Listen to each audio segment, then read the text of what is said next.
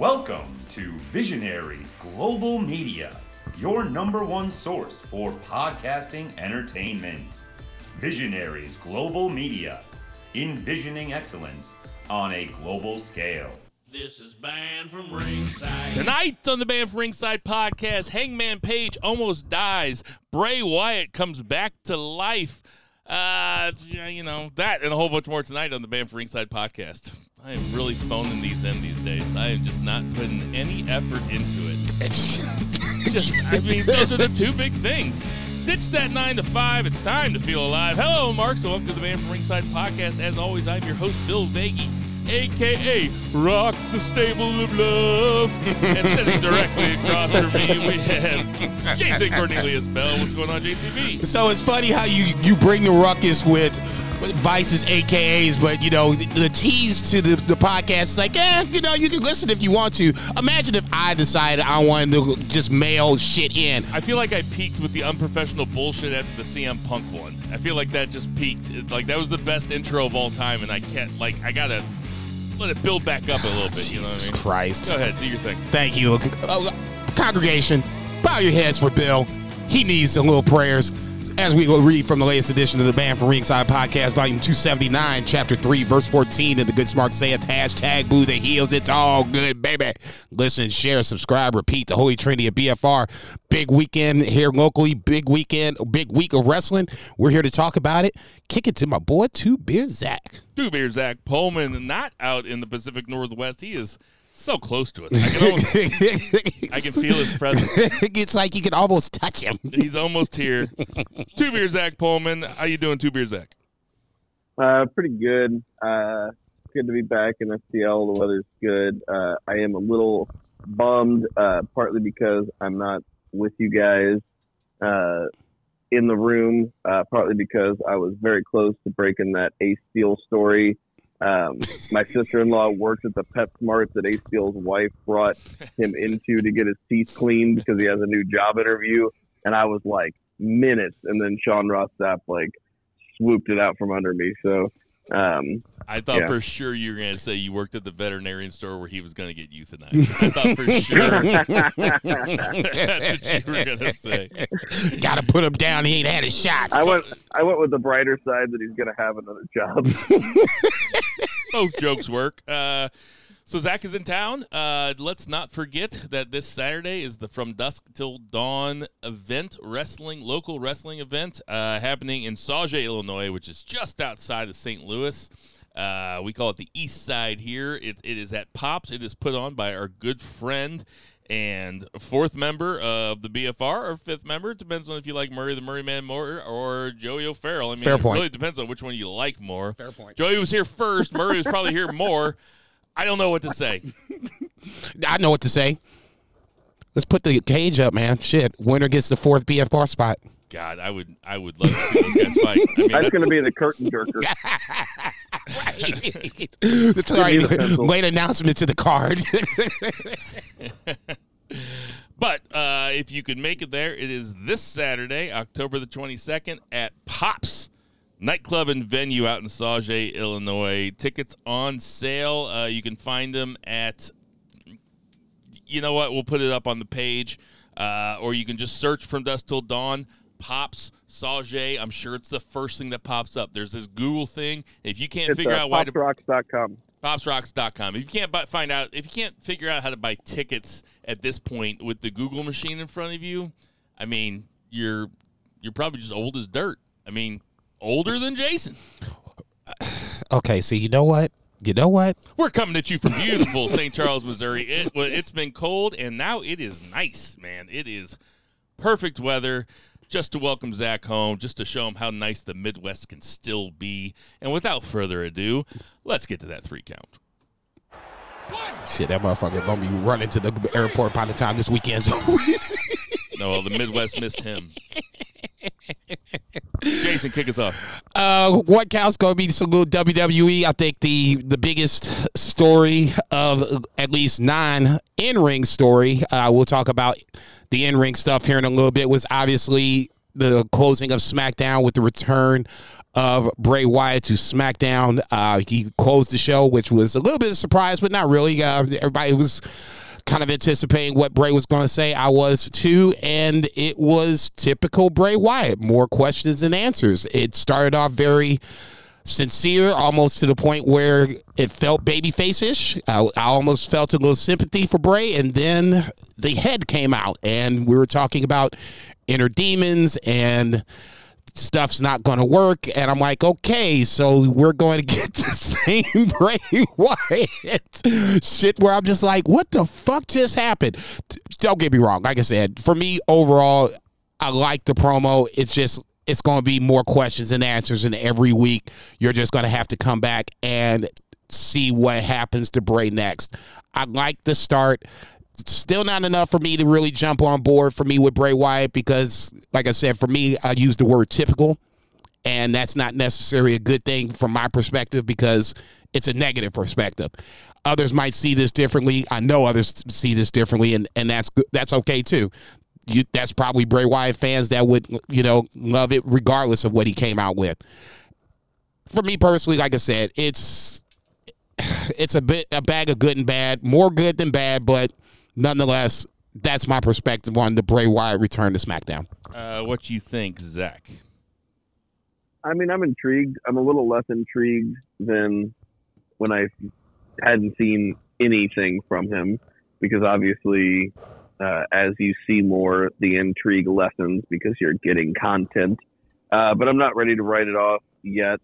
It was interesting that the initial kind of feeling I got from the promo was that this was a genuine Wyndham Rotunda kind of promo where he talked about what his absence meant to professional wrestling and what his fans how his fans had reacted to his absence and how much that meant to him, especially after he had folks that were absent from his life, that he had lost people. So, bringing in the real life drama into there was intriguing to me, but then it kind of wrapped up as Jason said, where the feeling was this is, you saw the head and it was kind of more of just the same. So I'm still intrigued, but it's kind of lessening the mystery the more that we see it. But, I think it is smart for them to draw this out and not give us all the answers right away. From a business perspective, it's smart for them. So we'll see what they do with him. And like we've talked about the past few weeks, I think the main thing is what they do with him in the ring, because he's always going to be a creative character and he's always going to be able to generate buzz and entertainment outside of the ring. But what do they do with him and how do they do it is the main question, and that remains to be seen. Are we turning the three of us into one of those old married thruples that just starts to look like each other, like the older that we get?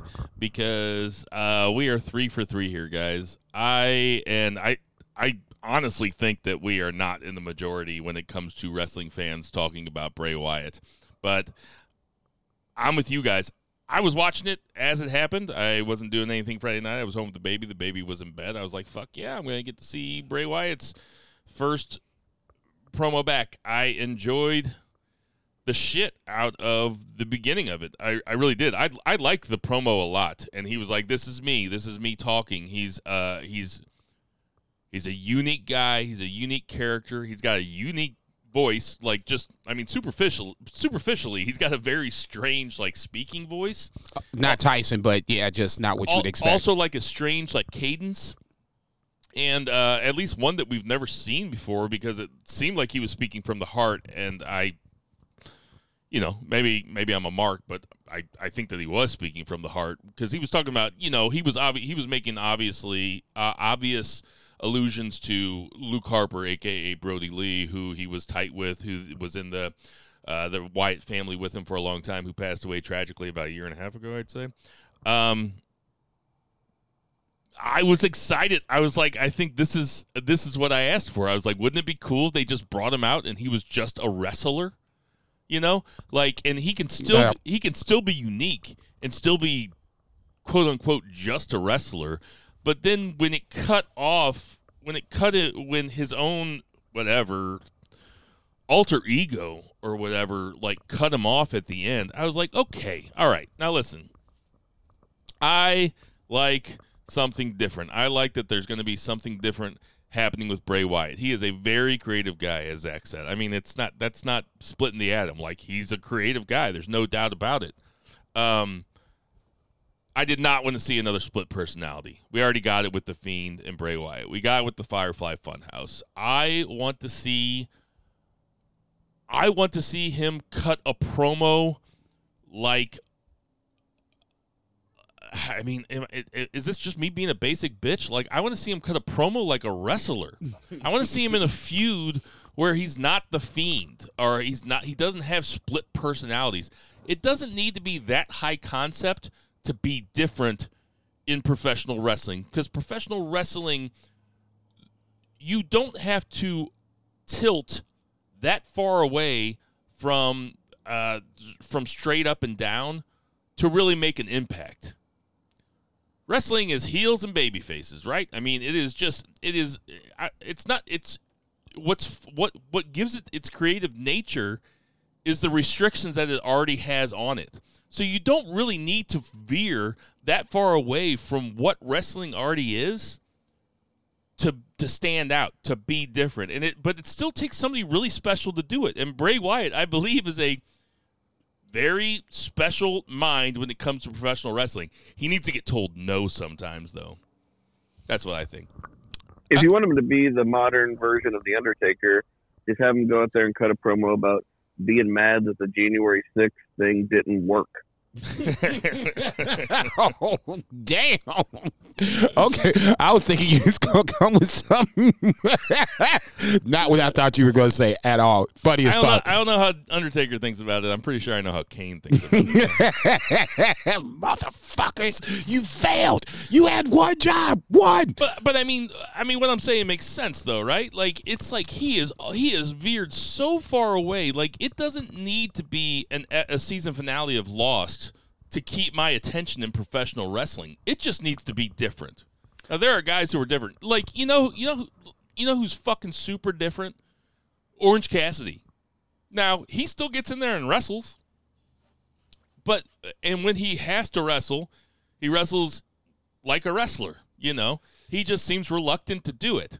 That is something Dalton Castle. Dalton Castle. That is something that just steers just a few degrees off from the norm, the normist of the norm fucking wrestler. Bray Wyatt is just, I think that he's galaxy brained himself like out of being interesting for me. And it's very, very possible that I could regret what I'm saying right now in a month, in 6 months, whenever. And I'll be happy to do it. I've been wrong on this podcast before, and I will be wrong in this podcast again. True. To quote Bray Wyatt, I was wrong. But not about Brodus Clay. But he still hasn't won the title. But that's He's all. taking it off Roman. That's all I'm. That's all I'm saying. I want to see Bray Wyatt. I want to see that guy that we saw during that promo. I really do. Talk me off the ledge. You said different, and that's the word that I was stuck on. That you know, I agree with you. Wrestling at its core is heels versus baby faces. Bray Wyatt is just different. Now, how far degree different he is, we can debate that for all it's worth. I'll just say this. I agree with what you're saying, but I'm going to just throw the AEW quote out there. I'm going to let this shit play itself out. You have a chance to reel me back in to make me a Bray Wyatt believer again.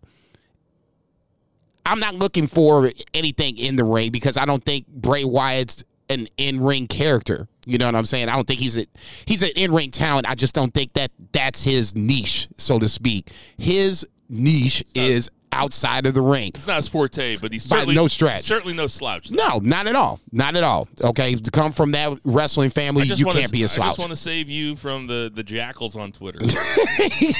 Shit, they coming anyway. I want to see what happens, but like I said, for me, it was okay, so what was that? You know, I really didn't hear it, so I had to rewind it so I could, find out what he was saying. Have to do that. You know, closed caption. I don't want to do that. So, I mean, that to me is, get off my lawn. Yeah, I'm an old man like that. Sorry. I need a little more clarity. I need to hear what's being said. So if you want to get me invested, I need to hear both sides of the inner struggle. To me, I don't think it's an alter ego. I just think it's that inner voice that you hear in your head sometimes where, hey, motherfucker, you're getting ready to do wrong. Yeah, I'm getting ready to do wrong. What you going to do about it? Nothing. I just want to say you getting ready to do wrong. That's what I think it is versus an alter ego. Yeah, I have that voice all the time when I don't have alcohol in me. Any final thoughts on Bray Wyatt's return? Zach. Now we'll just see how it plays out. I mean, Zach's right. Like, they didn't give it all away the first night. And I don't want you to. That is good, too. It's intriguing. I just can't see where his first feud's going to be. And if his first feud's going to be Bray versus Bray or some shit like that, like, I am going to be checked out of that shit. As long as it's not a match, have that. I want to see him in a wrestling feud with another wrestler where he doesn't have to take 17 finishing moves and still win the match. There's Poor a happy Seth Rollins. medium in there. There is, definitely. This was not... We don't have to end the one count here because this was a pretty good episode of SmackDown, and something that I enjoyed about this episode of SmackDown was we got the return of L.A. Knight. L.A. Knight comes out and squashes the Maximum Male Models, which kind of bummed me out because you know how big of a mark I am. But L.A. Knight, I don't know if you guys saw his promo on Friday night.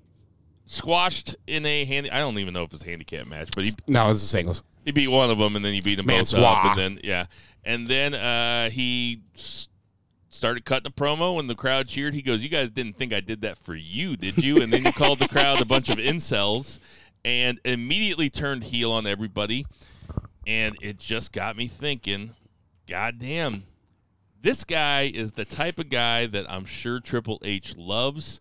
This guy is the guy that could shoot to the top of the card. Now, it's well known, and it's been said for many, many years, that TNA Impact is just a pipeline to WWE SmackDown. Everybody says it all the time. Oh, nobody says it all the time? Well, I say it all the time. Because we got Mr. Kennedy, Mr. Anderson, we got AJ Styles, we got Drew McIntyre, we got Bobby Lashley, we got Cameron Grimes.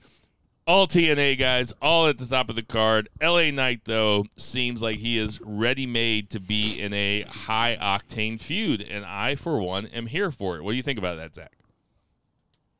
LA Knight is like, remember whenever LA Knight was like, we were very mixed on the name. Like, I was not into it. It had like the same amount of syllables as Eli Drake, but I was just like, I don't like it.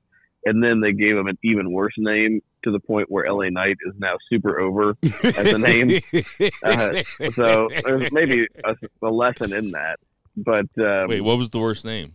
Max Dupree. That's a pretty fucking good name, guys. I mean, if I'm being honest. Jesus, you're a mark. You're like Zach on this shit. I'm a mark. Whoa! Go ahead. But yeah, I don't see top guy WWE material on him, but definitely he's got everything that you could want for in like a main roster, like pro wrestler. It's just I don't think he screams top guy to me, but it is weird that Vince didn't see more in him because he seems very much like a Vince type guy. Probably too short. This is good signs for him, and I am glad that even though I liked Maximum Male Models, like they're fine as like a jobber team, and I think they should stick around. I just think he shouldn't have been part of it because it lessens him and what he could be. It's a screams of Vince thing that, like, you know, even when he split from him a couple weeks ago, I don't know if we talked about this, but he was like, you know, he even says after he beats him up in the backstage, he's like, this wasn't for me anyway. It's like, that's pretty cool. What do you think, Jason? Add LA Knight to the list of guys for a reason to separate the unified titles. I'm not saying that could be a top star in WWE. That's what it sounds like you're saying. No, I think he could be a world champion, but we've said it before on this podcast.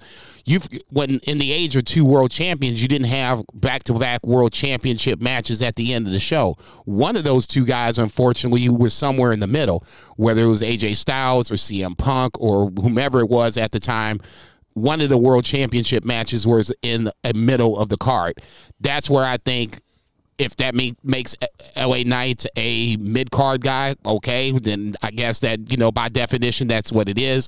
But I agree with you to a certain degree that he could easily be one of 2 champions, where you would have Roman being obviously the other at that point, and you could have him represent the SmackDown brand or the Raw brand, whichever one you wanted to do, and not miss a beat. He has everything. He has the one thing that WWE looks for. He can talk. Like a motherfucker. He's got a physique. Oh, okay. I still don't see him. I see him more as like a U.S. Intercontinental title guy. I wouldn't put the belt on him personally. Okay. He's also like 45 years old. So I'm going to have to look that up because there's no way that he's 45 years old. I was probably being ageist. He's older than me, though. Please say he's not older than me. Please All right. say he's not. He is not. There's no way. Thank he is not God. older than you. I don't think he's older than me. All right, got Billy Gunn fucking. Are you guys the same age? No, Billy Gunn's older. He looks fucking amazing. LA Knight's 39, by the way. Yeah, he was born in 82. He's my brother's age. Thank God. Okay. All He's right. the class of 2001. Breathe, Jason. Breathe. Okay, so his name is Sean Ricker.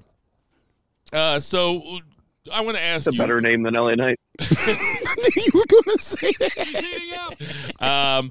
Let me ask you this: what is his ceiling? I mean, if his ceiling isn't AJ Styles, is his ceiling better than Mr. Kennedy?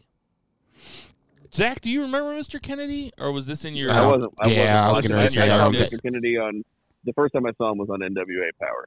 Wow. Oh, you would have loved Mr. Kennedy. Mr. Kennedy. You would have loved Mr. Kennedy.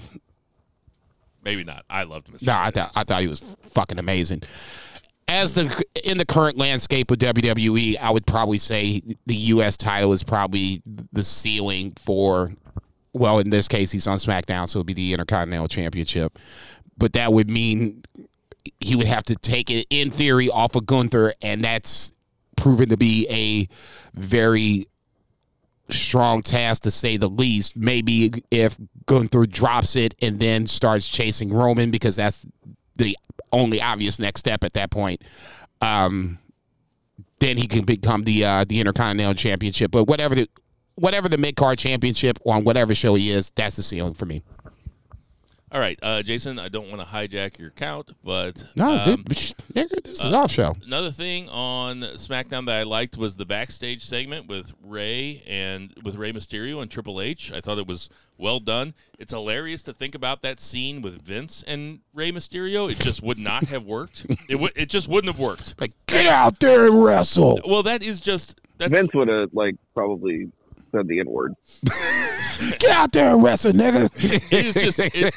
I mean, that is not me, sucking Hunter's dick or anything. That is just a fact that type of interaction backstage is just not possible with Vince, because Triple H actually seems like when you blend the kayfabe with the real life character, and that's what wrestling is these days. He seems like a guy who would be sympathetic to Rey's character in that moment. I got kids that too. He's like, I don't want to fight. I don't want to fight my son. I need to quit. And Triple H is like, you're not going to quit. You're going to, you're going to be on SmackDown. And then later on, Rey wins the 4-way battle for the Intercontinental title shot against Gunther. Are we excited for Rey Mysterio versus Gunther? That sounds awesome. I'm a little excited. Yeah, I mean, Yeah. it's going to be Gunther trying not to throw Rey Mysterio into the 6th row, but it's the classic. Or trying to throw him into the 7th. It's the classic big guy versus little guy matchup that wrestling in general is always comes back to at some point. Rey Mysterio is one of the best little guys in the business. Gunther's on the way up. It's going to be an interesting match. I'm pretty sure we all can agree who's going to win, but Sure. nonetheless, it basically is the bigger story with Dom and Ray. If they're going to drag this thing out and make a WrestleMania match out of it, this is the way to do it. You Bingo. have to separate them. Bingo. They meet up at Royal Rumble. You know, at some point they'll be in the Royal Rumble match, and then that's how Ray would get eliminated because he still doesn't want to fuck with Dom. And then finally at some point, he might have to hit his mom or something crazy like that to where Ray is like, okay, you know what? I need to put hands on you at this point. Zach, I heard you already say it sounds awesome, but do you care to Elaborate? Elaborate, thank you. I mean, classic big guy, little guy match. Ray is really good at those. I have seen Walter in a couple of them, and he's been awesome in them as well.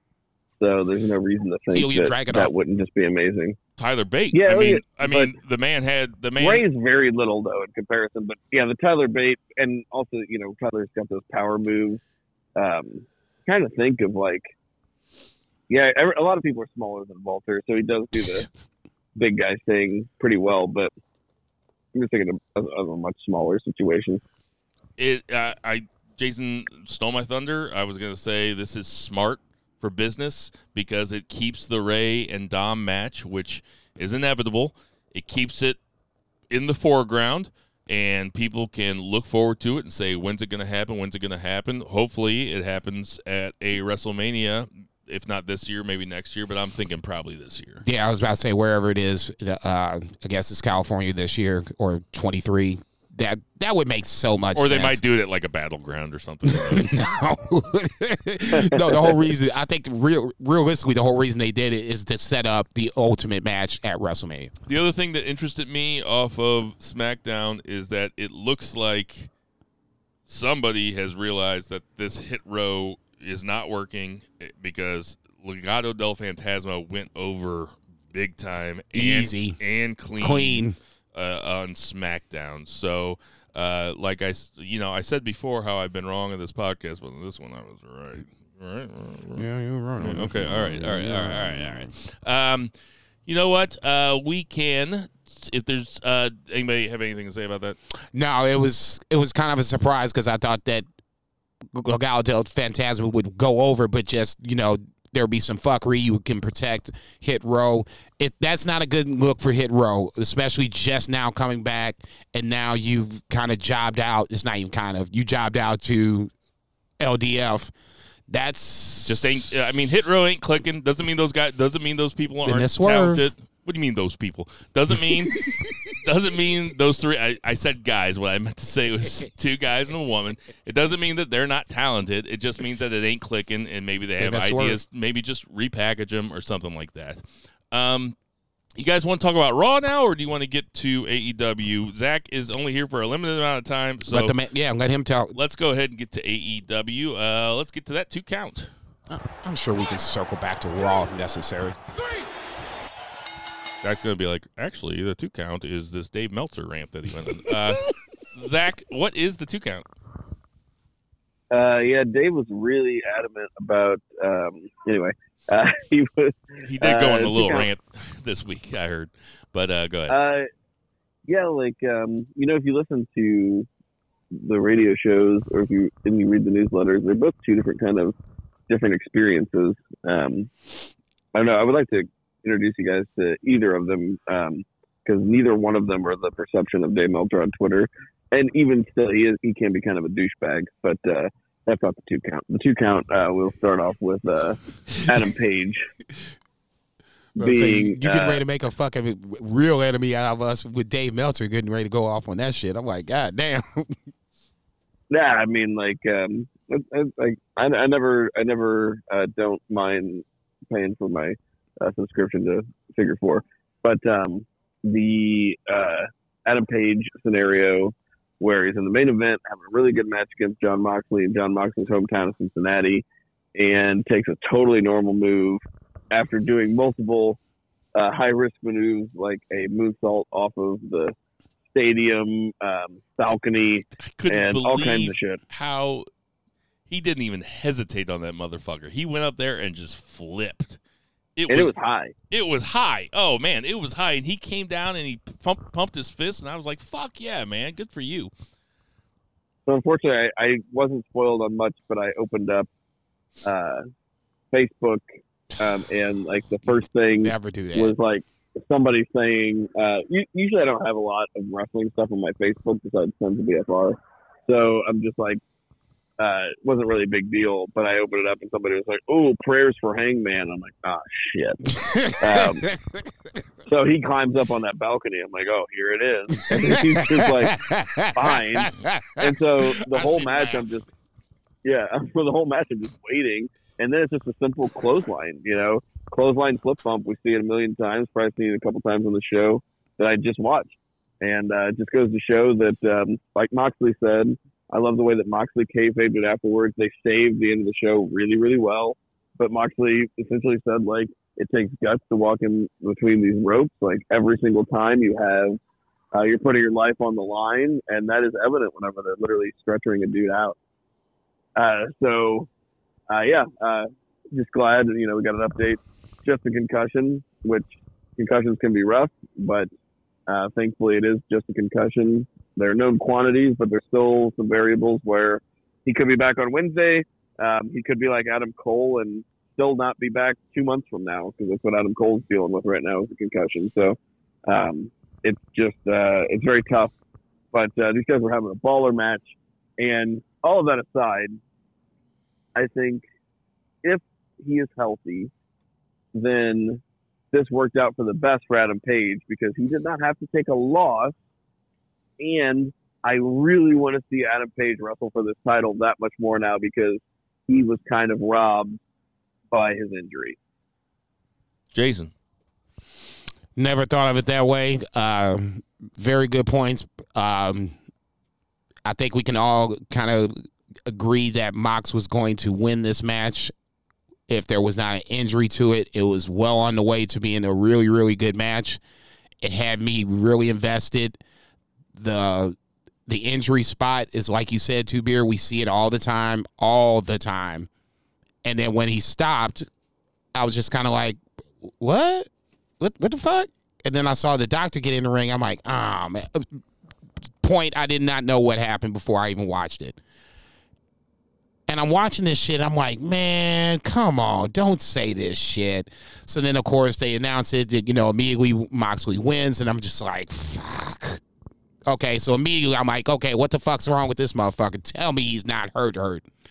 Hearing he's getting stretched out, I'm just like, great. AEW, I almost feel like a part of me feel like it's a snake bit, just because like the top guys, it's not like it's the mid-card guys. It's the top guys that are getting taken away from the fans in some form or fashion, whether it's this person, that person, whatever the case may be.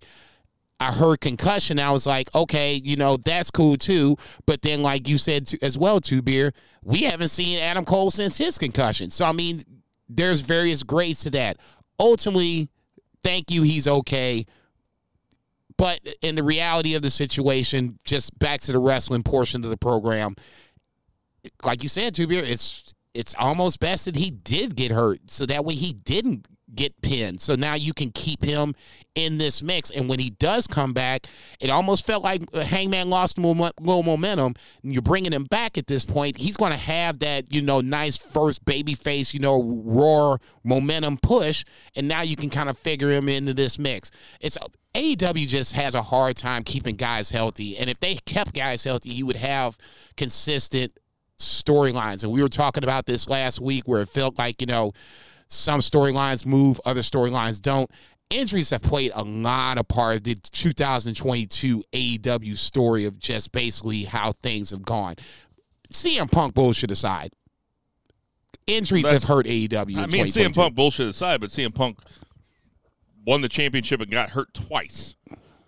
Twice in a row. Okay. So, the CM Punk bullshit aside, you can take it aside. But the first, when he jumped into the stands, that's on him, and I'm well documented on that.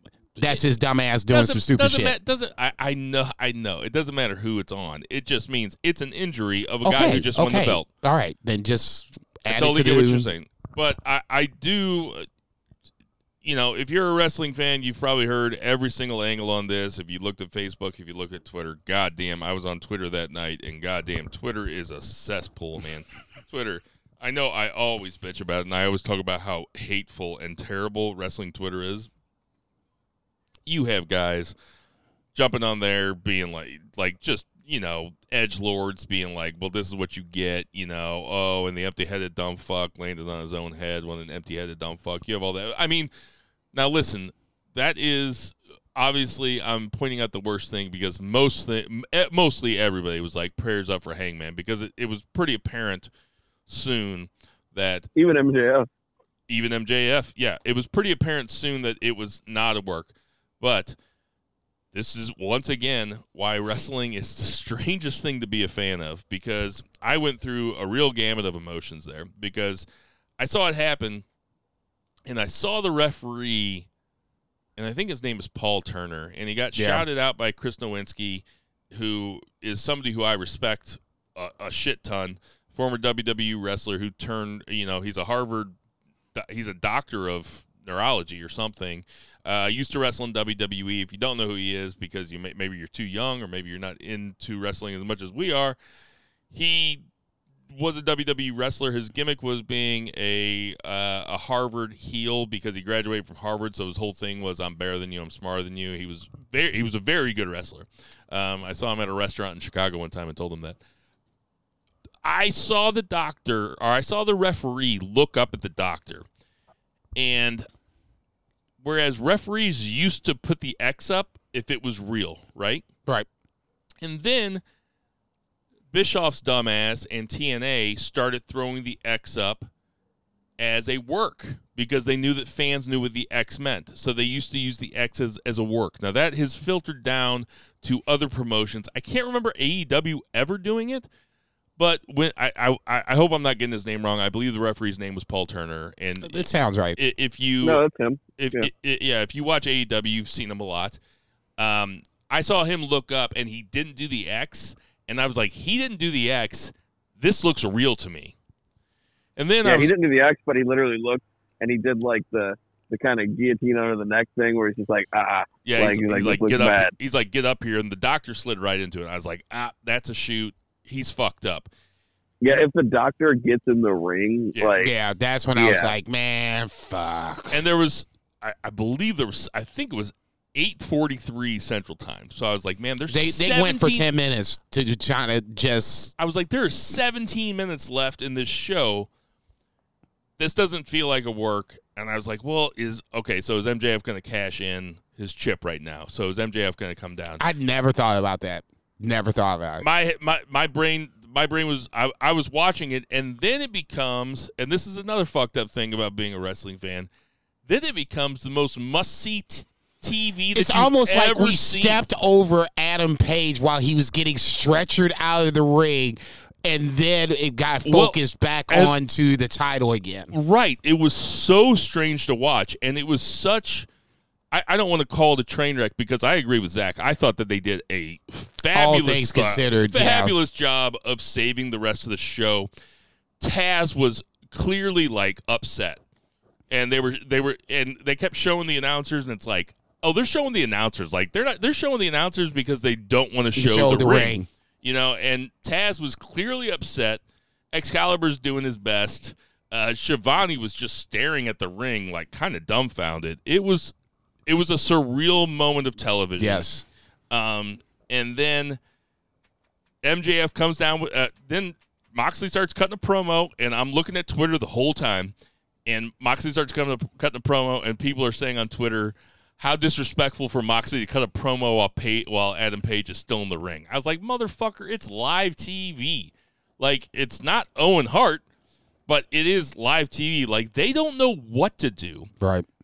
Ultimately, and there's a live crowd too, where you just got to kind of put the crowd at ease. Like they're obviously worried. No, yeah, and that's something I didn't even think of. But Zach's exactly right. You do, and the crowd was shaken. I mean, they were because nobody wants that to happen. It was obviously such a freak thing. Like Zach said, we've seen a million lariats, a million clotheslines. We've probably seen Adam Page take a million lariats. It was just a freak thing. It really was. It's like he over-rotated. He was trying to sell the fuck out of it because because Moxley just sold the fuck out of one for him, And then he came back and took one, and he was trying to sell the fuck out of it for Moxley. And MJF eventually said, you know what, I'll see you at Full Gear. I'm going to cash in my chip at Full Gear. I don't know if that was the plan, but... What do you think the plan was? I think the plan was for Moxley to go over and for MJF to just stare at him from the balcony. Tuvir, what do you think the plan was? I don't think the plan was ever for MJF to run down with a ref with the chip. I don't think that was ever a thing. No, that was a full audible, I would assume. I don't know anything for certain, but that seems like a full audible to me. I'm wondering if the plan for MJF to cash in clean was the long-term plan, and maybe he does it in a week or two, because for me, it's perfect storytelling, because right now, especially after the promo, which we have to talk about next, you have MJF set up to either earn this title or to have everybody thinking that he's going to earn the title and then still cheat to win it. So either way, it's phenomenal. Like, doesn't matter which out. I think the only bummer would be Moxley beating him, at least as far as like intrigue. It kind of deadens it, even though Mox is awesome.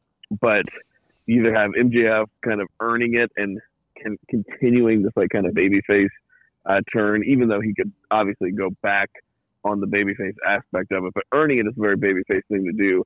But giving the appearance of wanting to earn it and then just being diabolical and using that psychology to make Mox think that this is a match that is on the level, and then cheating would be very MJF as well. Well, let's talk about that promo. Just to put a bow on the Adam Page thing, he did tweet out yesterday that he was fine, that he had a panini for lunch, and that he appreciated all the love.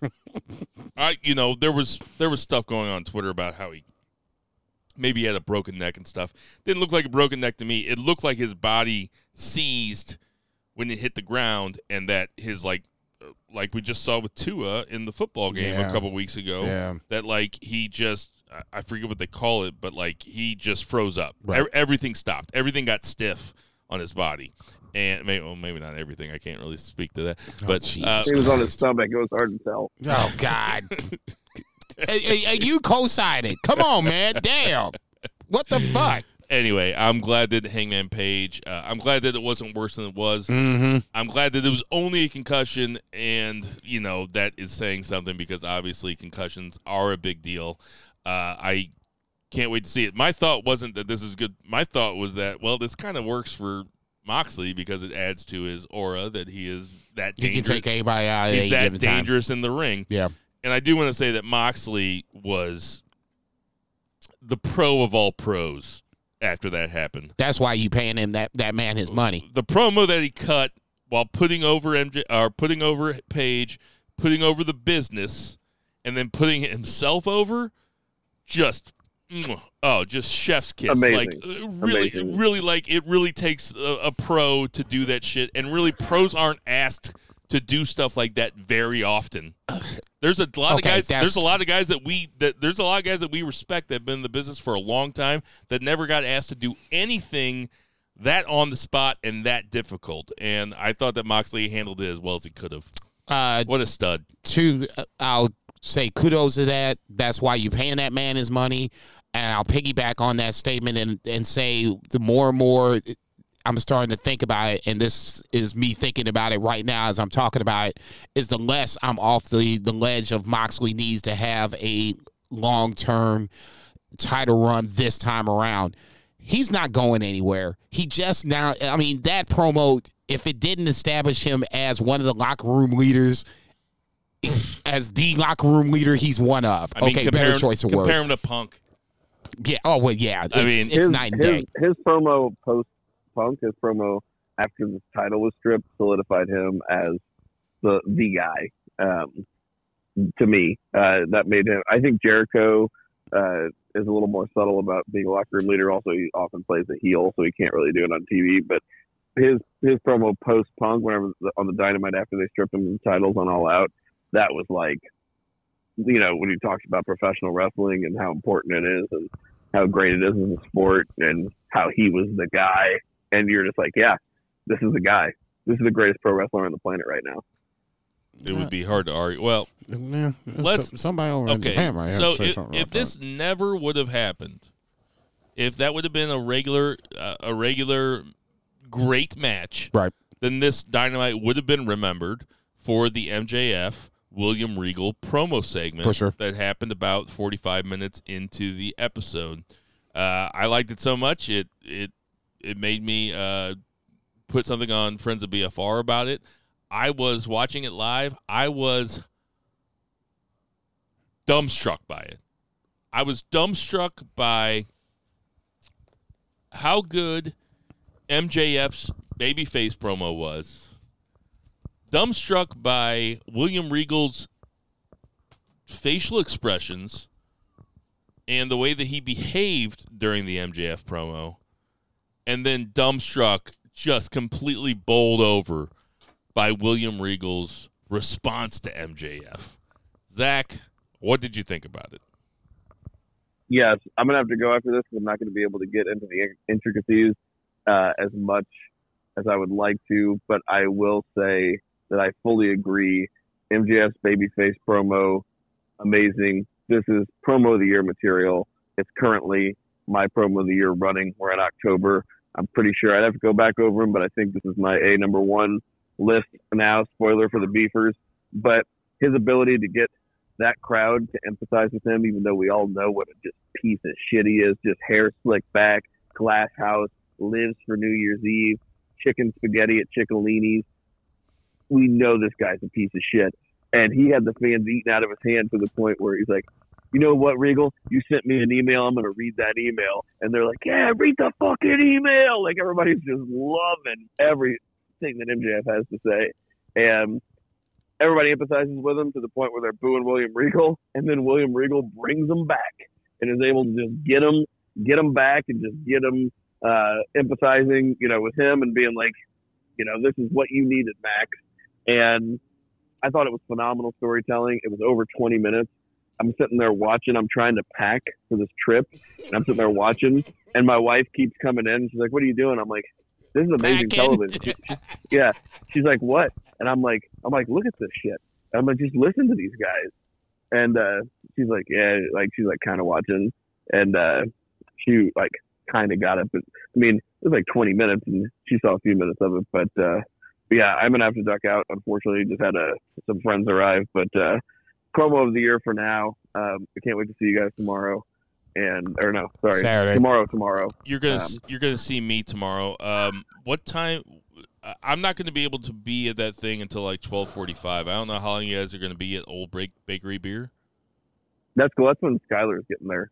So I think we're gonna start eating at noon. So all right, whatever. Well, I took off and I took the second half of the day off. I am leaving here at noon. That rules. Yeah, I'll be out in Alton at 12:45. Must be nice, motherfuckers. Awesome. All right. Jason, see you never. Suck to suck. This is Band from Ringside. All right. I'll see you guys. Good night. Later. Mic dropping motherfucker. All right. So, Jason, what do you think about the promo? I guess it was kind of the second thing I was going to say about MJF is we're trying to figure out if this is, babyface MJF or heel MJF or what are we looking at? And I was thinking about it the other day. Oh, I guess it was this morning or whatever. And I honestly don't think that he has to be a heel or a babyface. I just honestly think that as long as he's himself, Austin would never. He had babyface tendencies, but he never really was a true babyface. Rock was the same way. They just who they were at that time. Yeah, but they didn't cheat. They didn't cheat to win. Okay, now Hollywood. That's a big part of it. No, Hollywood Rock definitely cheated to win. That's Hollywood Rock was a heel. Yeah, that's true heel-ish shit. When Rock won the title the first time, he flipped heel because he joined the corporation. But then when he broke away, he still had the smart mouth shit. He still did, all the moves he ever did, but he never really was a true babyface or a true heel. at that time. I think it's the same way with MJF. He doesn't have to be either or. He can talk like either or, but he doesn't have to be either or.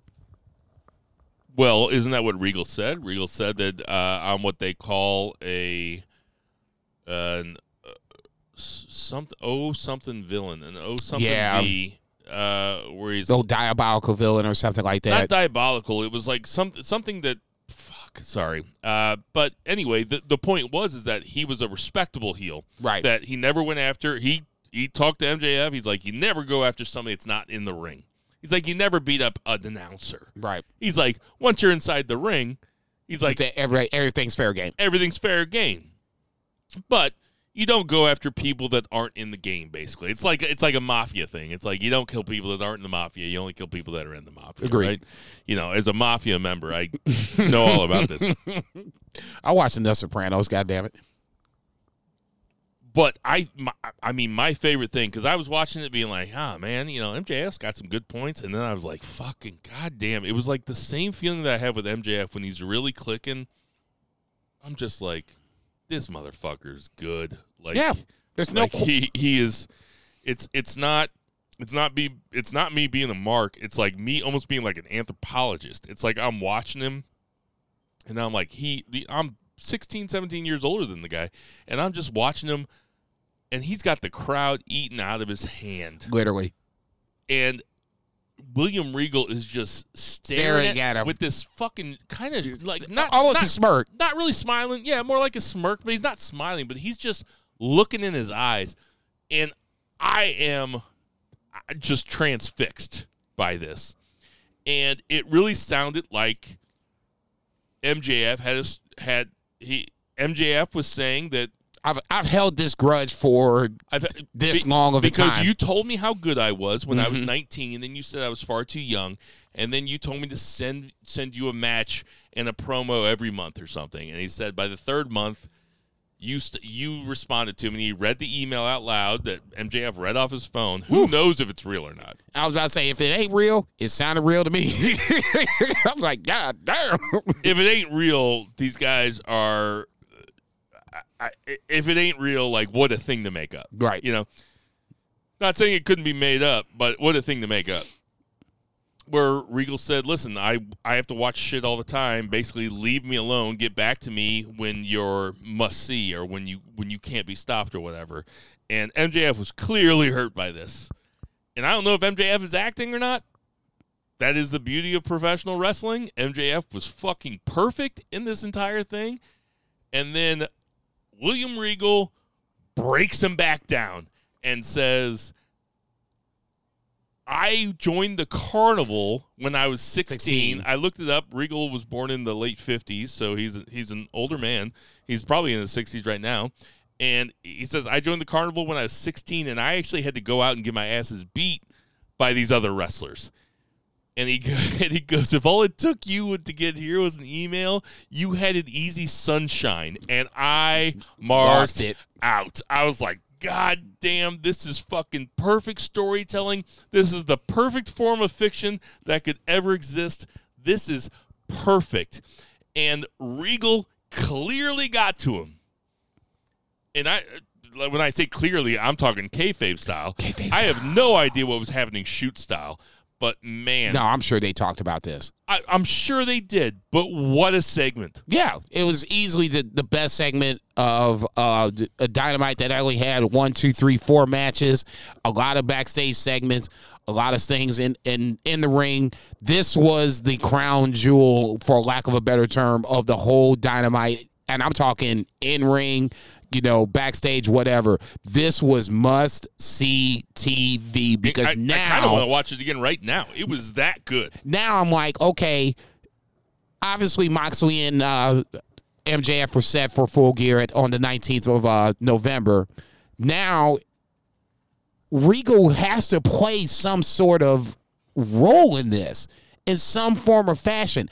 I don't think he can sit in commentary for this match, if that makes sense. He in some form or fashion, he has to be at ringside. Is there any chance that he flips on the block? I was just getting ready to say that.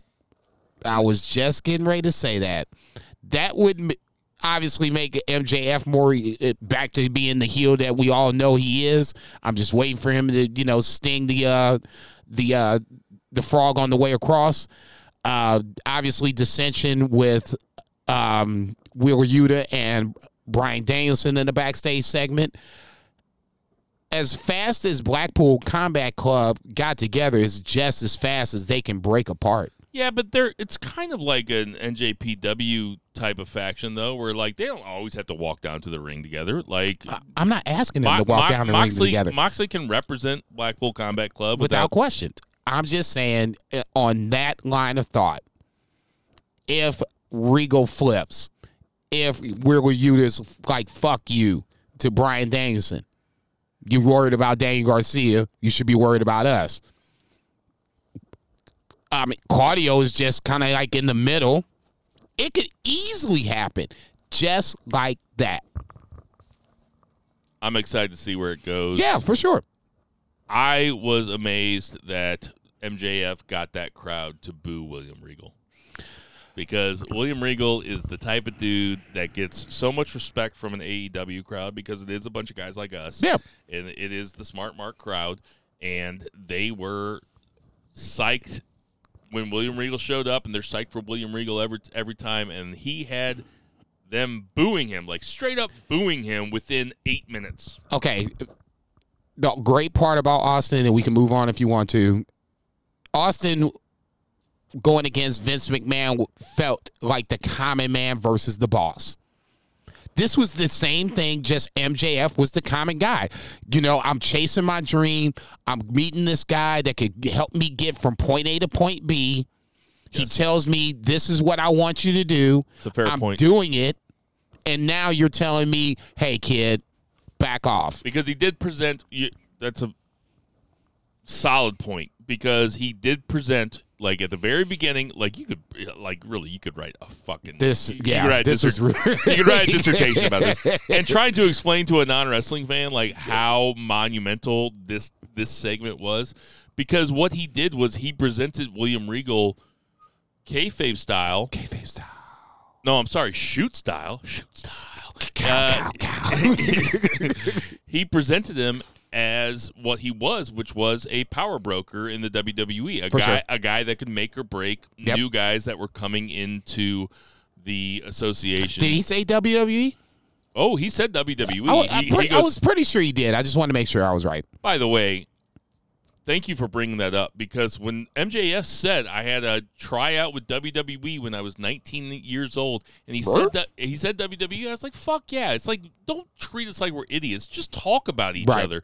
I don't know if WWE will ever. I don't know if anybody will ever say AEW. I don't think they'll say AEW. They'll say everything but AEW. Yeah, but nobody that's watching AEW on a Wednesday night is an idiot and doesn't know that WWE exists. And they know that WWE is the behemoth in the area and the space. And I don't want AJ Styles or the OC, whatever the fuck you want to call them. I don't want them to be like, Impact didn't happen, New Japan didn't happen. Say that shit. That's how you, at least for guys that watch Raw but to still watch other promotions as well, you make that connection. And that's all it is. It's real fucking simple. Make the connection so that way you don't make us feel like fucking idiots watching your program. Right. We're all on the level. Yeah, without question. Everybody knows what's going on. Yeah, we're all wrestling fans. It's just, you just have to treat us like, we're somewhat intelligent from time to time. That's all. Zach was talking about the Beavers and promo of the year, and I made a thing in my phone on my notes app where I was going to start keeping track of Beaver, and I lost track of it in like February, so I haven't been doing it. So I don't know if it's my promo of the year, because the wrestling is rich. Yes. Right now, wrestling has so many great things happening right now, but it was with great talkers, with great wrestlers, great stories. It will be in the conversation, though. If he's already mailed that in, I'm not mad at him for it, because we just sat here and talked about it for like the last 10 minutes. It's so much that you can really delve into, and it really has made MJF, if you can make him more intriguing, it made him more intriguing. Yeah, it right did. there. It did. It adds wrinkles to his character, and that's what you want in wrestling. You don't want the same thing over and over and over again. And He's a great heel, but and now hit- teasing babyface. well, him talking about almost shaking William Yutta's hand and then getting into this thing with William Regal, and then it turns into this. When William Regal came out and MJF came out, I was like, okay, here we go. Let's see some fun, And then I think I said a couple weeks ago that, let's cool it on the work shoots. This didn't feel like a work shoot to No. me. This felt like a work to me. Yep. But it also felt like something that rang true in terms of the characters of the fictional show that I spend so much time watching and thinking about. This is how MJF became MJF. It was a perfect segment. To talk about some other things that happened on, well, we had the Death Triangle versus the Best Friends for the 6-man title. Very good match. Death Triangle goes over. They were teasing some dissension within Death Triangle. Any thoughts on that? As well, you should, because at some point, as long as now Pac is not the All-Atlantic champion, now you have the Trios championship, and Phoenix is, trying to keep shit up on the level, and Pac is now really starting to lean in towards the heel side of his character to the point where you had Phoenix snatch away the bell hammer, and then post-match you had a little scuffle. Not even scuffle, but just, some words afterwards. It's like the Golden State Warriors, You're going to have disagreements, but as long as nobody's getting yacked in the eyes, it should be all good. Somebody did get yacked in the eye. I said, as long as you don't have somebody getting yacked in the eye, it's all good. Right now, it's all good. Winning is the best deodorant. Once they lose. What wrestler is Draymond Green? Because there's sometimes I love that motherfucker. Yeah, and sometimes I just want to most of the dude, time I sit your just dumb fucking ass hate down. him. And I'm also like, man, you ain't got a jumper. Like, you ain't fucking shit. Anyway, so we'll say this for another podcast. No, Buddy Roberts. Buddy Roberts would be the Draymond Green of a faction. What a deep cut. I'm sorry. I mean, it wouldn't be Terry Gorey. It can't be Michael Hayes. It's Buddy Roberts. Say this for our NBA podcast, right? Banned from Courtside. Which we should do. We should be doing something like that. So yes. yes. The other thing that I want to talk about from AEW was Dalton Castle versus Y2J. I'm a big Dalton Castle guy. He is like Zach brought him up when we were talking about Bray earlier. He's the type of guy that you just turn it just a little bit, and he is unlike anybody else that's in professional wrestling. He's, I was talking a couple weeks ago about Maximum Male Models and about Fandango. Thank you. And I was talking about Maximum Male Models, Fandango, Pretty Deadly. He is a guy that is effeminate. Tyler Breeze. Dalton Castle is effeminate. He has some small-looking guys that could be described as twinks. He calls them the boys, and they fight for him. And I'm a fan of Dalton Castle. I like the match versus Y2J. I'm not sure. The Y2J versus Ring of Honor thing, I'm enjoying, but I don't know how long they can keep it going. Are they just going to keep it going until it's on TV? I heard that Tony Khan they're going to announce some sort of streaming deal for Ring of Honor where they will have some kind of weekly television show or streaming show. What do you think about this match? The match I thought was good. I agree with you with Dalton Castle.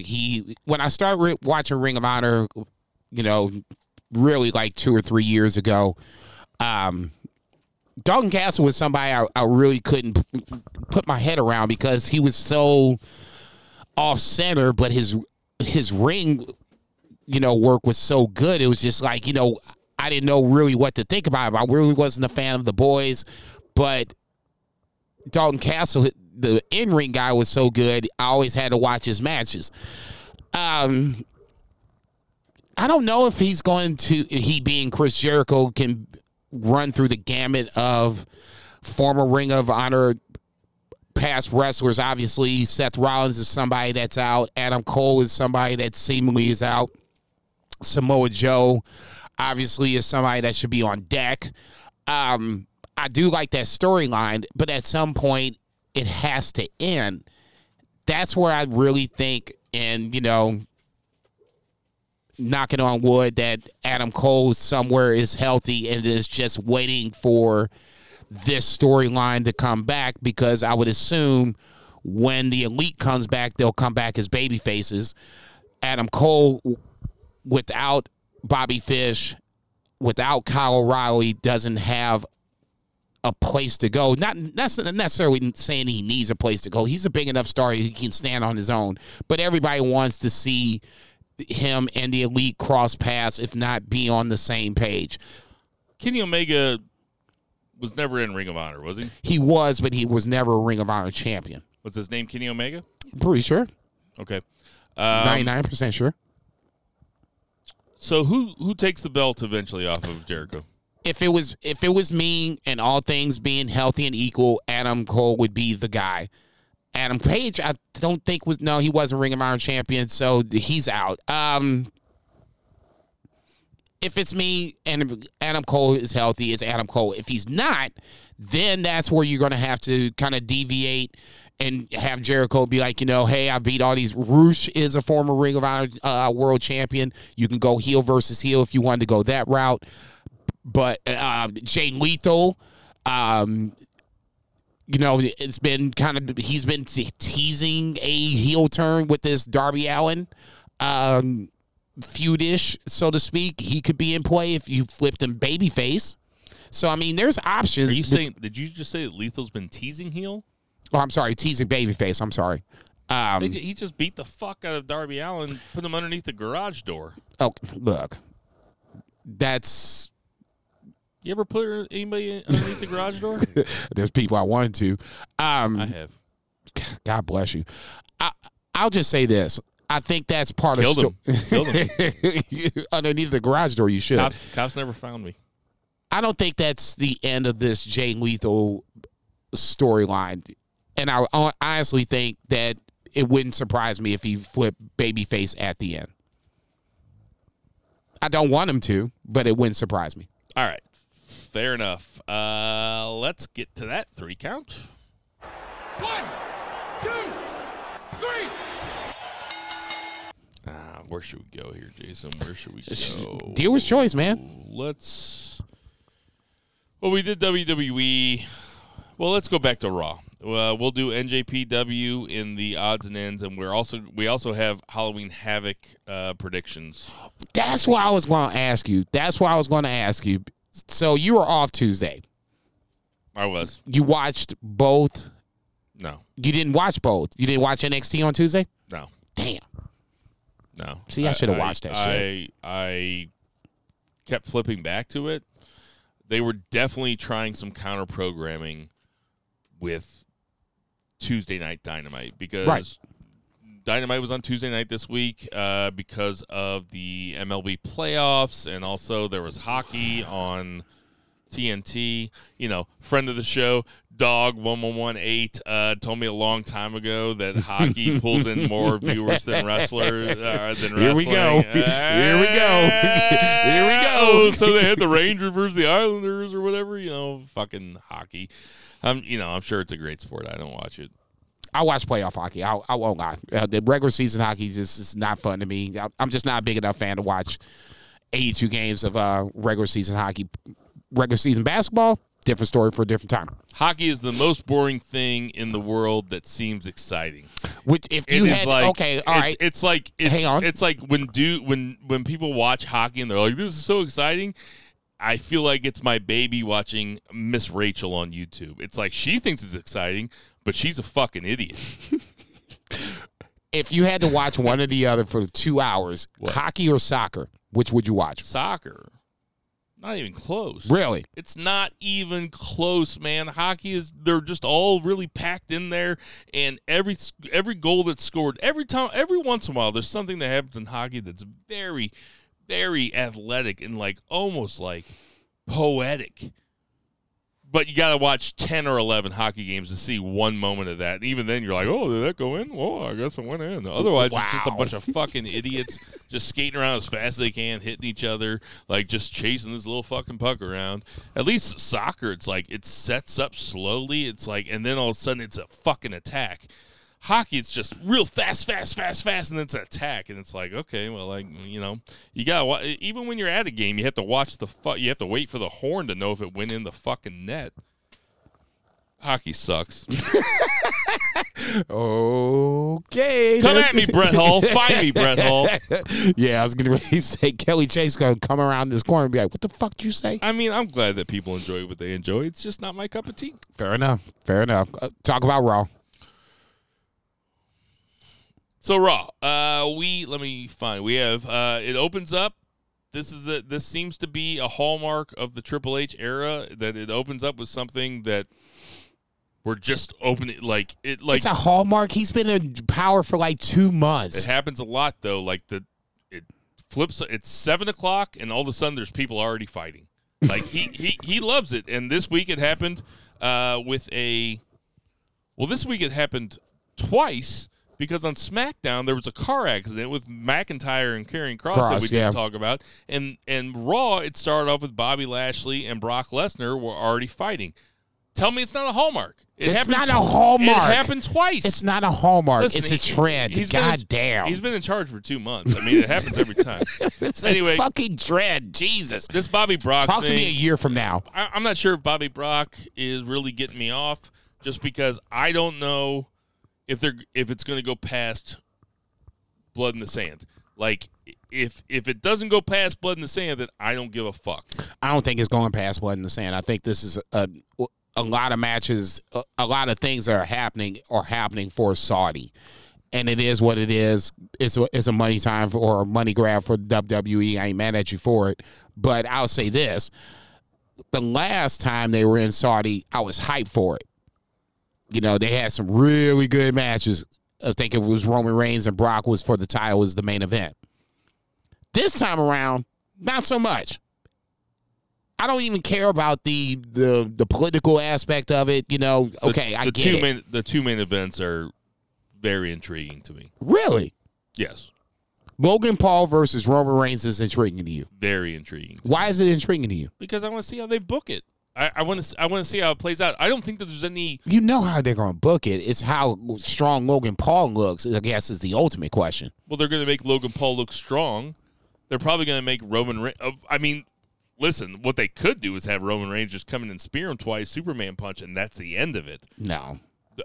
But listen, that's the type of shit that that's the type of shit that WWE doesn't shy away from with huge matches like this that are happening not at huge WrestleMania American-centric events. They will, at Crown Jewel, they could do something very strange. I will think that my inclination would be that they would have Logan Paul look as strong as possible, Roman Reigns not take him very seriously, and then Logan Paul end up losing, maybe kicking out of, I don't know, what fucking Superman punch or something. Yeah. But it is intriguing to me, and also it's intriguing to me because I think that Logan Paul, and we've talked about it here on this podcast, I think it's possible that Logan Paul is in this for kind of a long haul. Like maybe he's going to have 3 or 4 years as a professional wrestler, and I want to see how he develops because it seems like he has the temperament for it.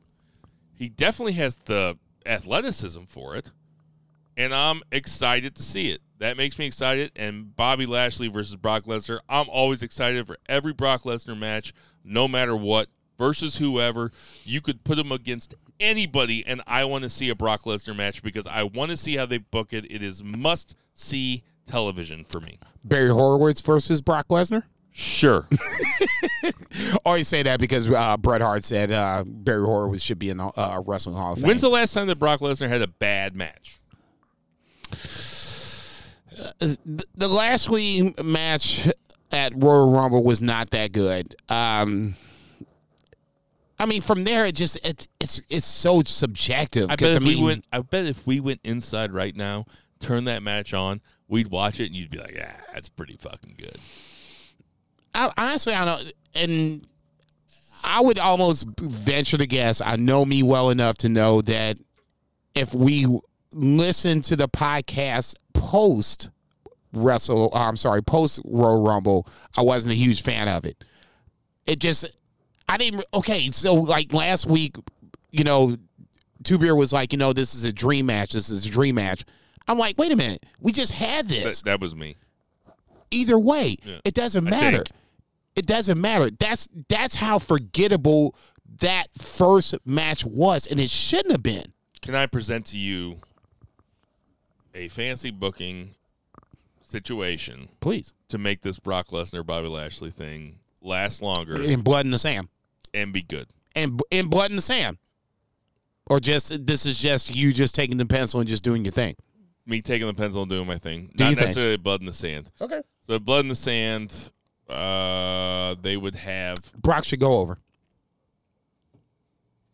I said this is my fancy booking. I'm sorry. Okay. I apologize. I hate fancy booking. If you hate fancy booking, you can hit the 15-second fast forward thing on your phone.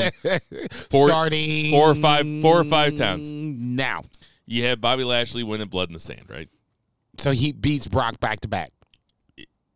Did he beat him at Royal Rumble? Yes, we had this conversation last week. I was wasted. No. So, okay, fine. You have Brock Lesnar win. It doesn't matter. So, Lashley, Hurt Business gets together, right? Hurt Business reforms. You have Omos, or as Zach would call him, almost MVP, Bobby Lashley, Cedric Alexander, Shelton Benjamin. Sorry, Two Beer. We waited for a while to run you down. And they are getting ready, and so they're going to come after Brock Lesnar, right? And Okay. then, because of their long-standing friendship and University of Minnesota ties, you have Shelton Benjamin turn on the Hurt Business because he's actually friends with Brock Lesnar. And then you have Shelton Benjamin being Brock Lesnar's little buddy for a while, and then you make Shelton Benjamin something again. That's a fancy booking for me. Why not? No, Why not? Because Brock is big by himself. He didn't.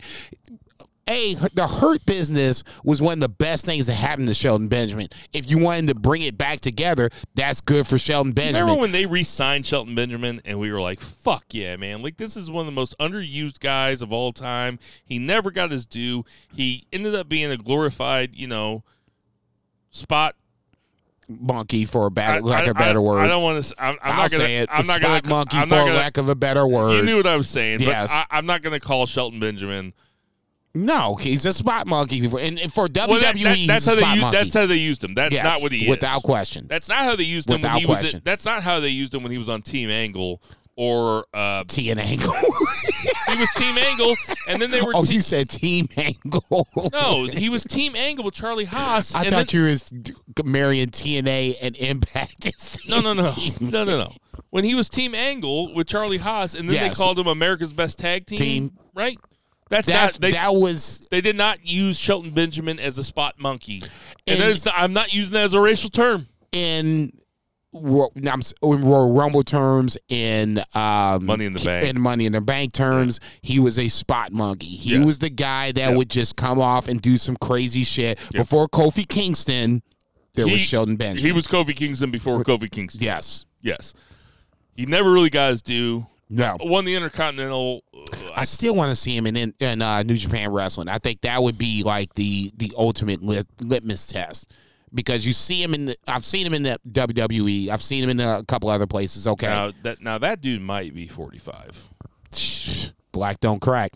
But and that's what I'm saying. To me, I was watching some old ass Shark Tank today, and Aaron came in. It was like Shark Tank from like 2009, and I'm like, man, damn, it's been going on that long. Oh yeah. Okay. I love that show.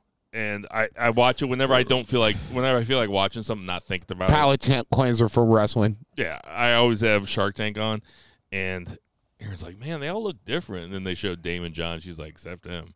And like Damon John looks the exact same. Like the exact fucking same. Shelton Benjamin was born in 1975, so he is 2 years older. Oh, sorry, 2 years younger than me. So he's 47. Come on, man. We didn't have to put the number out there. I said 2 years younger. Oh, sorry. You don't Jesus think that? Christ. You don't think that our listeners are No, they smart don't. enough to do the math? They are. He's 47. How old are you? You 49? No, you're 48. I'll be 49 this year. Yeah, you'll be 49. You ain't 50. God damn. Once you're 50, you are. Sorry, man. You're off the podcast. Can't have some old motherfucker. He won the OVW Southern Tag Team Championship 4 times, 3 times with Brock Lesnar. Oh, Jesus Christ. They're boys. I know. And I'm just saying, that's a little bit of fancy booking. It would totally make sense. Be fun to see. It would totally make sense. If you wanted to do it, that was the Royal Rumble 2 years ago when Brock was, well, I'm sorry, 3 years ago, before the pandemic, 2020 Royal Rumble, when Drew McIntyre won it. And you had Shelton and Brock in the ring, and they were kind of teaming up a little bit. Yeah, it was fun. And then Brock tossed him. Yeah, motherfucker. All right, so we just went way off on Yeah. Bobby and Brock. We had Down a rabbit hole. American Alpha versus the OC. The OC wins. It looks like we're heading towards an OC versus Judgment Day. I'd like to see that as a Survivor Series match. I just feel like we're leading towards like a bunch of Survivor Series shit. No, I think this is going to be, I'm pretty sure they announced this as another Crown Jewel match, which is fine. Knock yourself out. Get it out the way. I mean, no wonder Carl Anderson fucking sandbagged Tanahashi in that match, man. No wonder he sandbagged him.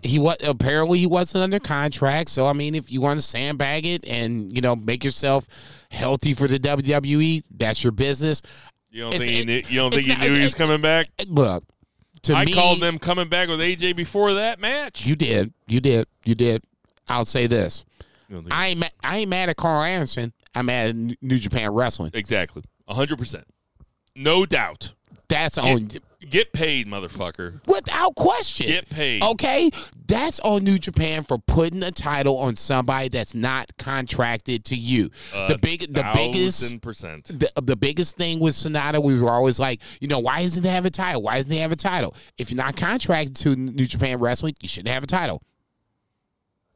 Seth Rollins comes out and cuts a hilarious dog. promo. Mustafa Ali, Mustafa Ali comes out, starts talking shit to him. Seth Rollins cheap shots him. I like this pairing. I'd like to think, or I like to hope, that Seth Rollins handpicked Mustafa Ali. Can Seth Rollins elevate Mustafa Ali? I guess, because that's the ultimate question. Yes. Mustafa Ali, or I think he's Mustafa. I think that's how he prefers to be called. Well, I just want to honor. I'm not waving my eyes like, You rolled your eyes at me. I did not. I know that you don't like brown people. He can talk. He is not uncomfortable on the mic. No. He is not awkward on the mic. He seems like a normal. When Retribution first came back. God. No, seriously. For like I know. It wasn't his fault. It wasn't his fault it failed. The hacker gimmick that was supposed to be him for a little bit. Forgot about that. Okay. Yeah. It's not Mustafa Ali's fault. It's usually WWE's fault that is just trying to do too much and dropping the ball. I think, obviously, he's great in the ring. Mustafa. I'll just make it simple. Ali is great in the ring, good on the mic. All he ever needed was a break. This might be his break. But then after he loses, I'm assuming he will lose to Seth Rollins. You need to have more going for him past the Seth Rollins. I would like to see a bit of a series between these guys, because I think that this is the type of guy that Seth Rollins should be there to elevate and can elevate while also getting a bunch of wins under his belt, because he hasn't had a bunch of wins under his belt lately. He lost 3 times in a row to Cody Rhodes. He beat Riddle, and then he tapped out to Riddle. I loved his explanation on Monday night where he said, I did it for you. He said it was a strategic move. Yeah. That makes sense to me. That is actually Kayfabe style. Kayfabe style. That makes sense. Makes some sense. Right. I was like, I got a U.S. title match coming up. You think I'm going to break my arm for this shit? Fuck you. So they had Rhea Ripley and Cora Jade talking backstage. Okay, so this is what I want to talk about. JBL makes his triumphant return to Monday Night Raw. They give him random. It was pretty random. They show his big ass car with the Longhorns pull up a couple segments before, which I appreciate. He comes out and cuts a promo on Oklahoma, which can only be described as hilarious. Especially when Texas whomped that ass. I was like, God damn. Have you ever seen a guy like, it's like he's been waiting to cut a promo on a crowd like giddy. that. So giddy. And he nailed it.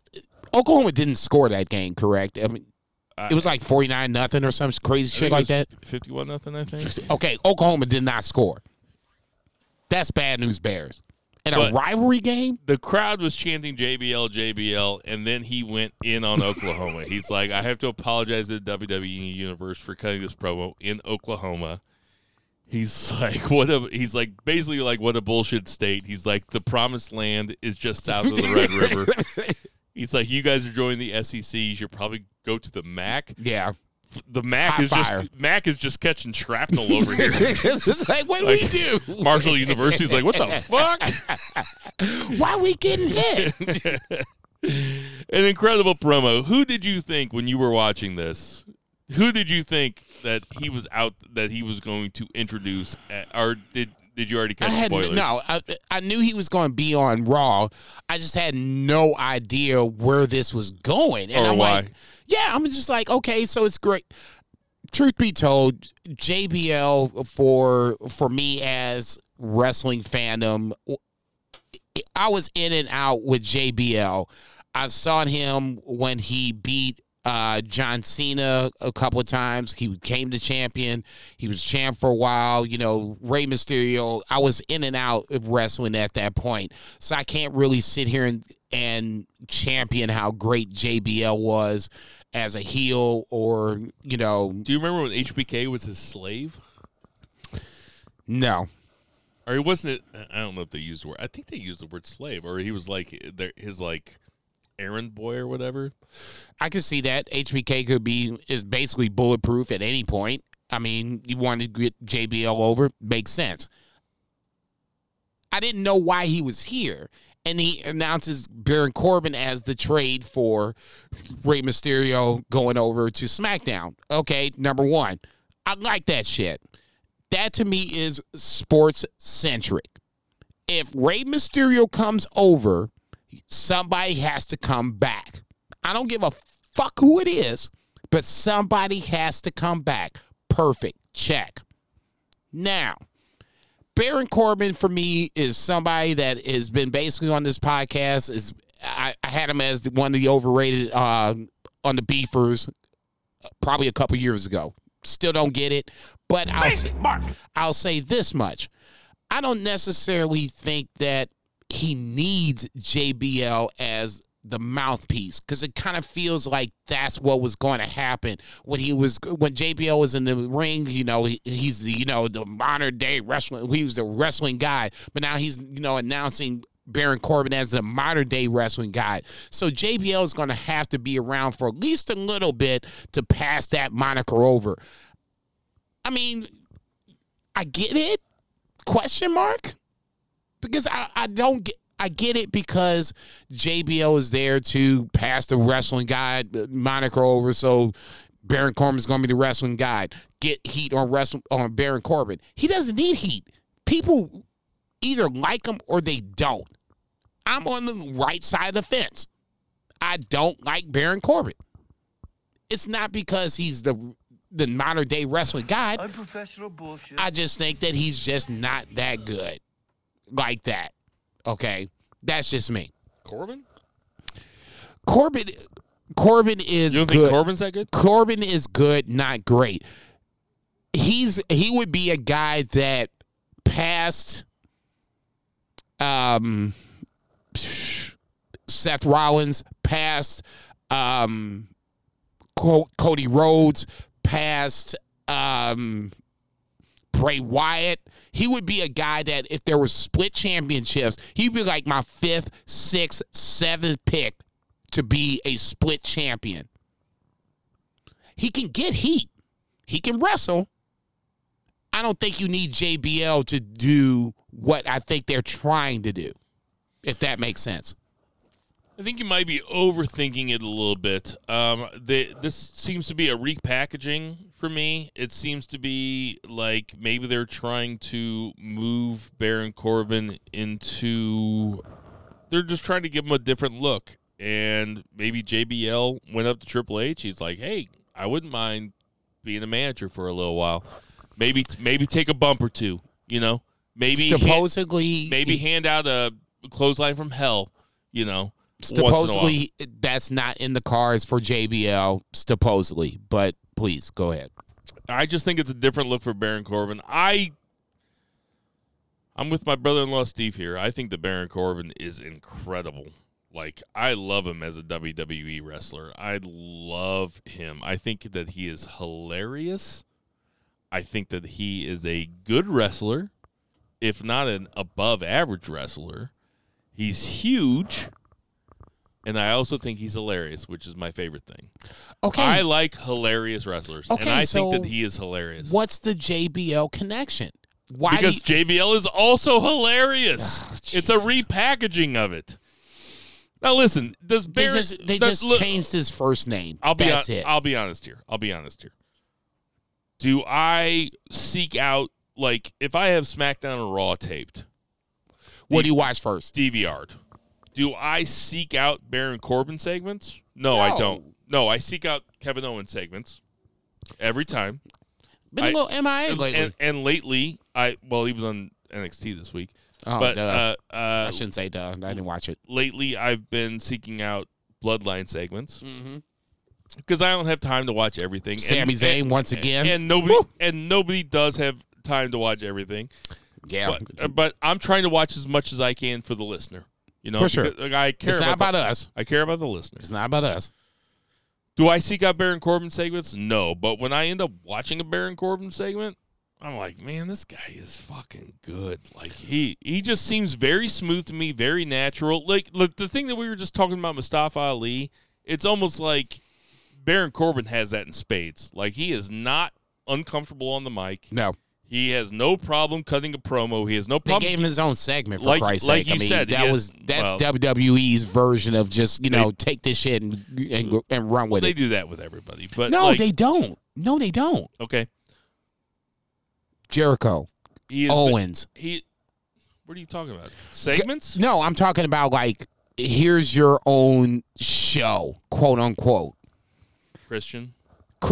Bailey. Edge. KO. Piper. He's in that. Okay, he's Miz. He's in that same vein. They do it all the time. No, they don't. Not with everybody. You didn't give Kofi Kingston his own show, did you? Yeah, no. Motherfucker can't talk. Motherfucker's a shit promo. But that's my point. Nobody's ever said, man, that Kofi Kingston really cuts a mean promo. Hey, that Kofi Mania fucking run was another different story. But you get my point, though. They trust Baron Corbin with the mic enough to give him his own segment to set up other shit. That's all I'm saying. That's why I'm like, the JBL connection doesn't really make sense unless you're trying to make him the modern day, quote unquote, wrestling guy.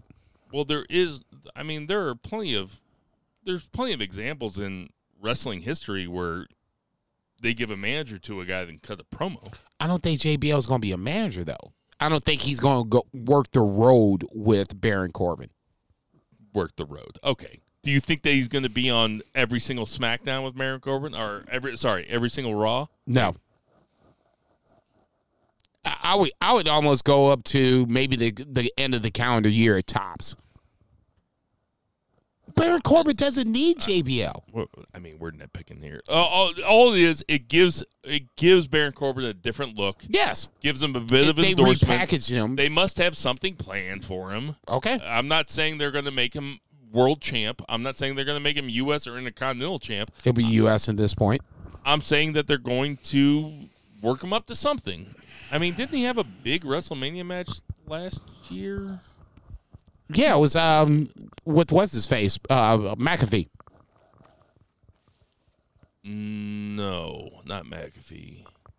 Who kicked out of the end of the day? Who kicked out of end of days the first time? Was it McIntyre? It was McIntyre, right? It was McIntyre Corbin at WrestleMania. Yes. Okay. Not McAfee, because McAfee was.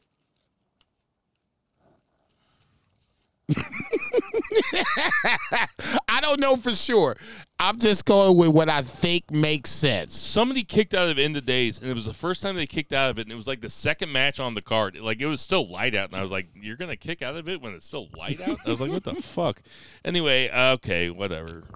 I will Google this shit. God damn it. You don't have to Google it. Anyway, I like seeing it. So you have Dominic versus AJ. What do you think about Dominic right now? Ray is off of SmackDown. Ray is off of Raw. We talked about this earlier. What do you think about Dominic right now? Because Dominic's got long hair. He kind of looks badass, and he gets tons of heat.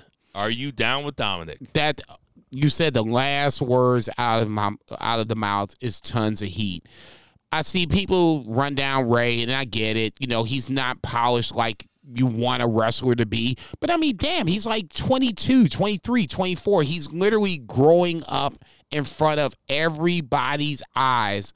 And I'm not nitpicking him. I think this run is kind of funny and kind of good for Ray, or I'm sorry, good for Dom in this scenario where he can just be him. He doesn't have to lead the Judgment Day. He's a bass player. He's the drummer, okay? Finn Balor is, singing the tunes, and Dom's in the background. Every now and then, Dom comes up and gets heat, and that's what it's all about. Dominic Mysterio is 39 years old. Looking at it right now. Dominic Mysterio is 39 years old. No, I'm just kidding. He's 25. How old? He's 25. Okay. He's really not. I don't know if he got training in the background, whatever the case may be, but he's still. No, he's good. He can wrestle. He just looks so young to me. Do you think that there's any possibility that Dominic Mysterio fights his dad for his dad's mask?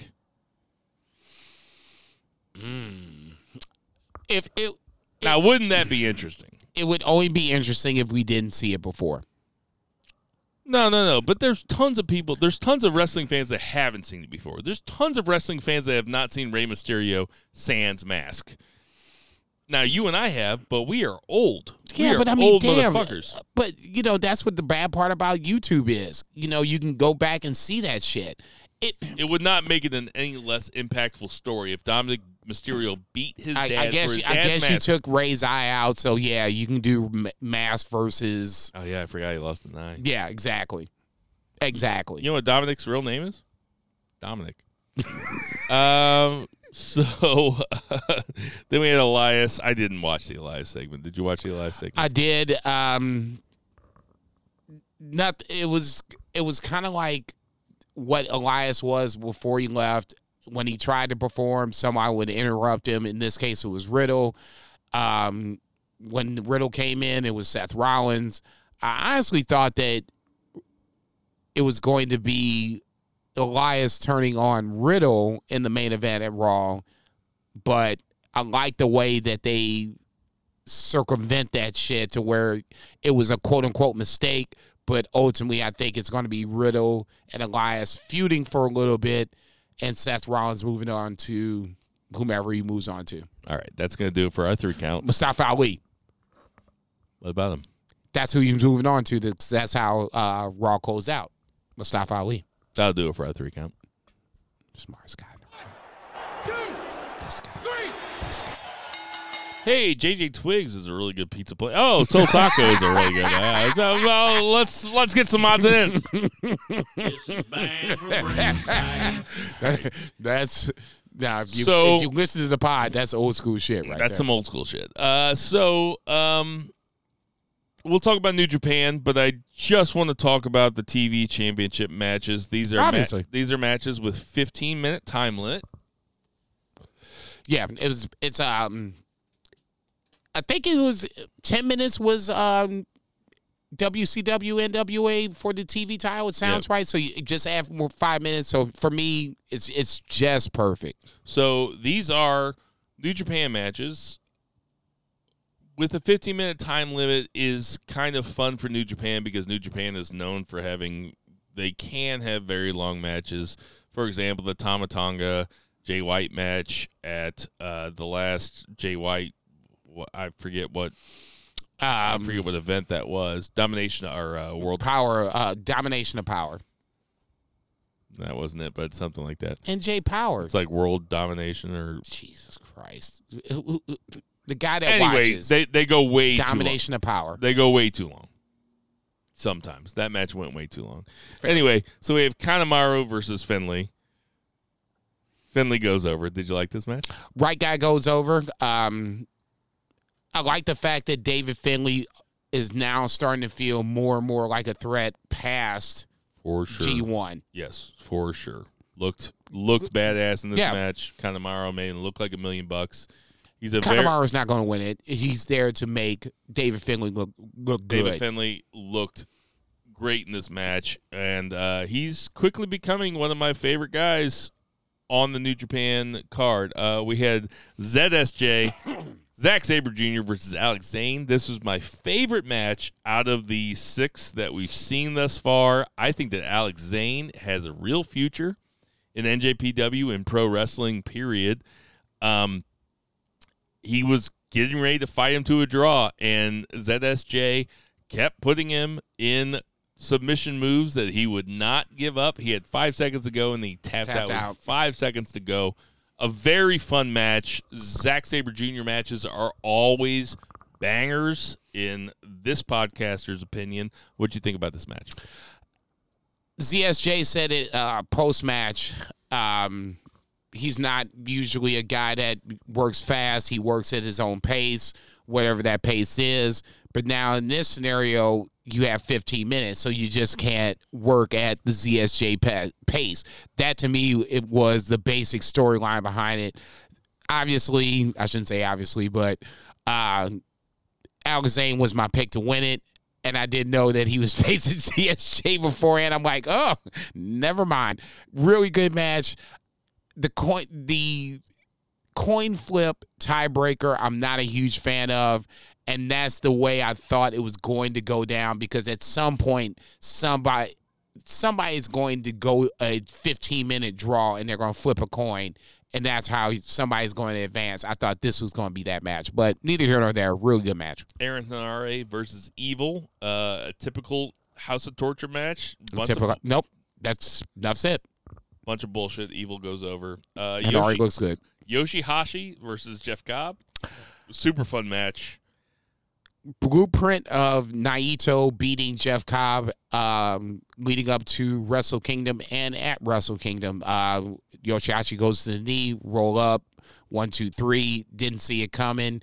Good on Yoshihashi, and Jeff Cobb's going to face FTR with Great O'Khan. So I mean, Jeff Cobb's picture. got other things going on. Big picture going on. That's fine. You know, I'm totally okay with that. Yoshihashi seems to be catching a lot of momentum. People are starting to get behind Yoshihashi.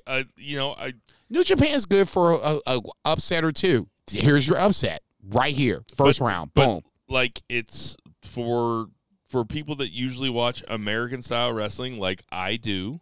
The only non-American wrestling that I watch is New Japan. This is the equivalent of, not Kofi Mania, but it's a guy that's usually not at the top of the card, starting to catch fire. He looked really good in the G1. He had the tag belts for a while with Goto, and it should have been my beefer tag team of the year with him. You fucking hipster. No, okay. look, Right, him, yeah. Goto, and Ishii. They ran six man never titles for a hot minute. They still hold the the record for most consecutive 6-man defenses, that should have been my pick. Jason, do you think that you can vamp about Goto versus Kenta for 45 seconds while I go take a piss? Yes, for sure. Let me know what happened with Goto and Kenta. Honestly, I'll be honest. I did not see the match. I will be. You can go. If I had to take a guess, Goto is coming down, solo dolo. Kenta would come down solo dolo. There would be some fuckery with the book that Kenta is, running around with. Double printing of that shit. That's crazy to me. I mean, I didn't know Kenta was that goddamn interesting. Neither here nor there. If I had to take a guess, and I'm going to probably watch it this weekend because I'm off on Saturday, obviously, so I can go watch the show. I'm going to take a guess to say that Kenta goes over. It's not a knock against Goto. I wouldn't be surprised if Goto goes over, but I would honestly say that Kenta still has enough steam with going through this book tour, being that guy. I'd rather see Kenta go over versus Goto. Goto is cool, but I think somewhere Goto is going to get distracted. They'll have him go his own way.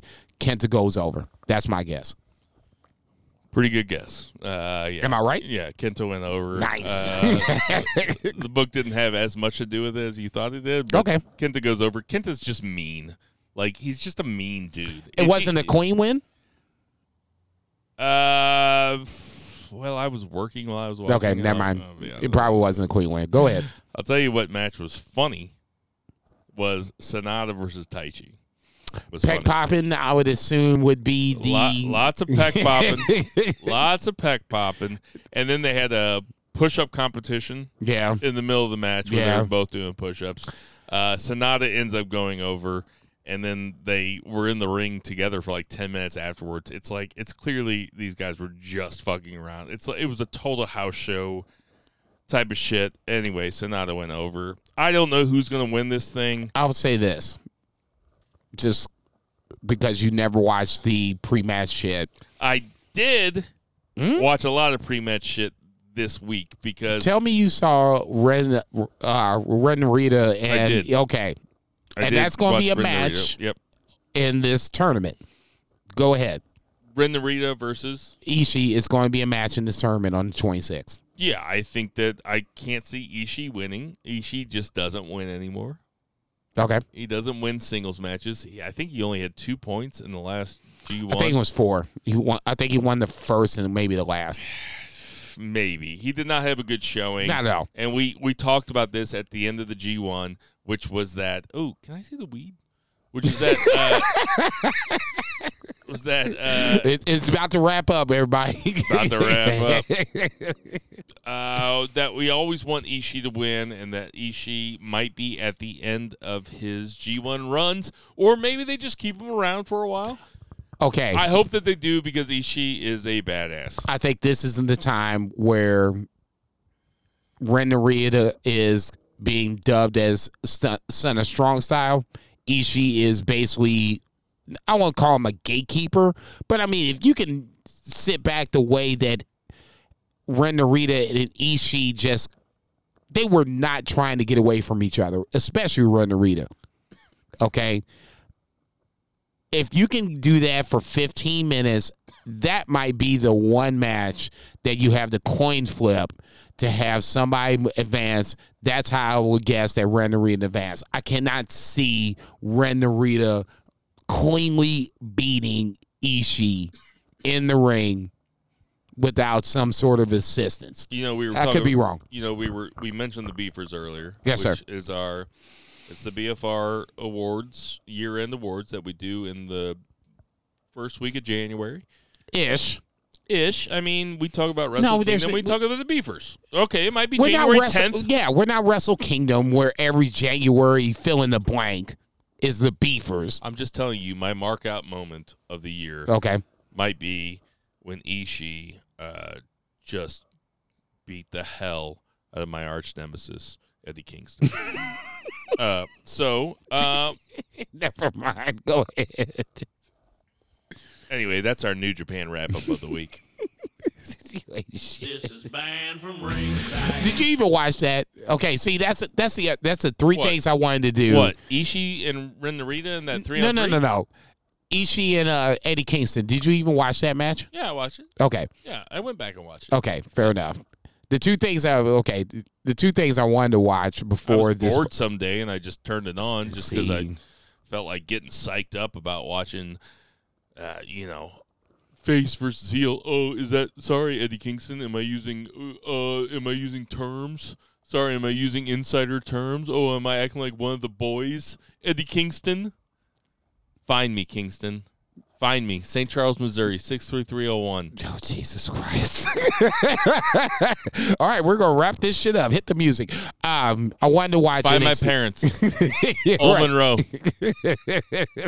I say, don't Just say drive that. around. You'll Don't see say the that. you'll see the driveway. Don't say It's that. Veggie Lane. Don't say that. No, we're not trying to get the parents involved It in actually this is shit. Veggie Lane. Is it really? Yeah, it's just a long ass driveway. That's crazy talk.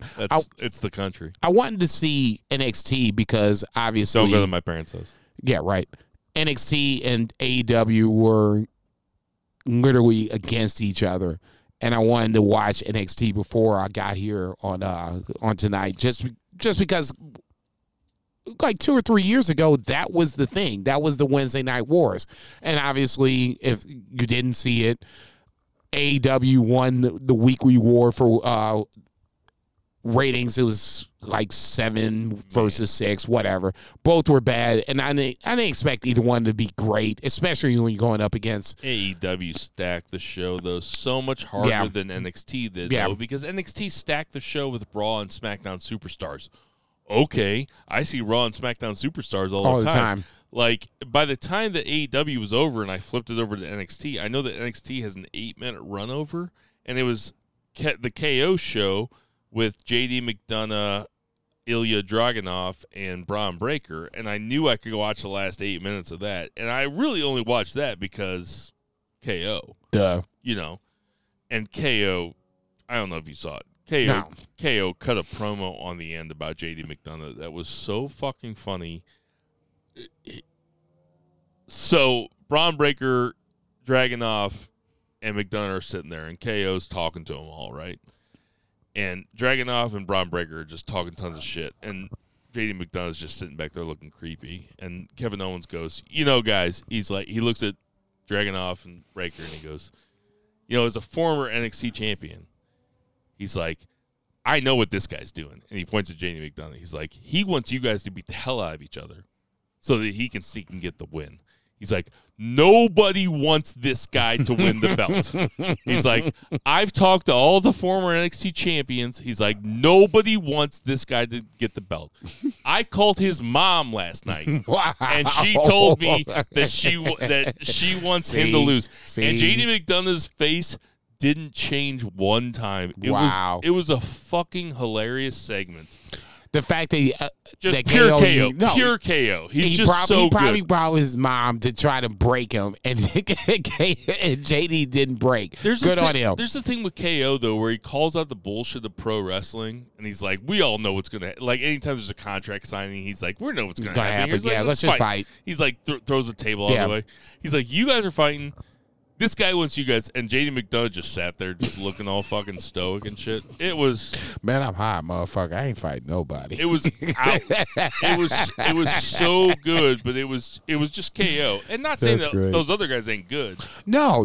I think Braun Breaker is one of the guys that if the unified title stays as a thing, I could totally see I'm Braun telling Breaker you, doing all it. three of those dudes, Dragunov, Braun Breaker, and JD McDonough, Okay. they'll have 3 completely different wrestling personas, and all 3 of them are good. All 3 of them are good. And so I'm looking forward to that match. So, that being said, this isn't what I wanted to do. Anyway, we got some predictions. Okay. Are you ready for predictions? Oh, yeah, Halloween Havoc. Sorry. Go ahead. Halloween Havoc. So we have Julius Creed versus Damon Kemp. Damon Kemp being the brother guy, yeah. of Gable Steveson.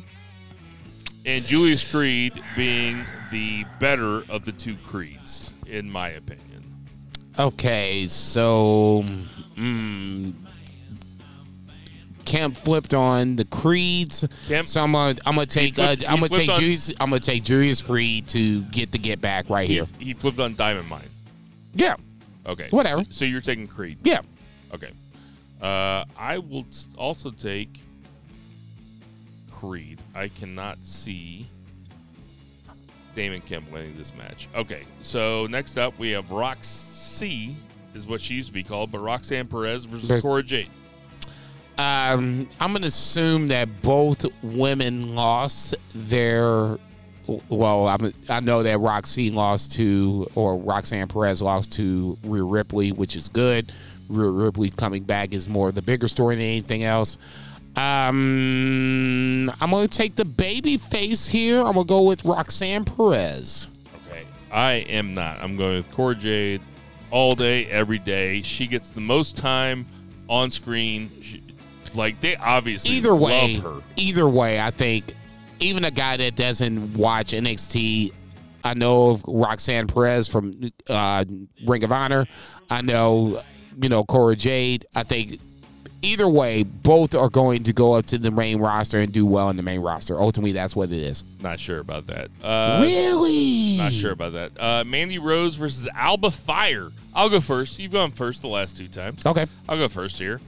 There's no way Mandy Rose loses here. This is my Stone Cold Lead Pipe Lock of the Week. At least you made that motherfucker and you didn't change it. I would totally have to agree with you. Kaylee Ray is what I'm going to call her at this point is, not unfortunately, because if you took her to AEW, I don't think she could do much better. This is what she is right now in the women's wrestling world. It's a damn shame. She should be a champion somewhere, someplace, sometime. But right now, I did watch Mandy Rose. I am impressed with Mandy Rose. I will openly say this on the podcast. I don't think I've ever said it before. Mandy Rose is way better than what she was beforehand. Way better. You know what MLK would say about that? What's that? That's a soft bigotry of low expectations. No. Mandy Rose is fine, but she's not good. She's way better than what she was. Way better. The soft bigotry of low expectations. Okay. That's what I'm saying. Okay. All right. So there's 5 wrestlers in this one. All right. And you got to name them 5 through 1. All right? Yes, the usual. Carmelo Hayes. Okay. Do you know who Ora Mensa is? I do not. All right. That's black. okay. He's black and he's foreign, and he rules. Wesley. Yeah. He's black and he's American. I know, man. And he Former rules. Rascals. Okay, I got it. Von Wagner. Okay. He's white and American. He doesn't rule? Do you know whose dad is? I don't. Bull Buchanan.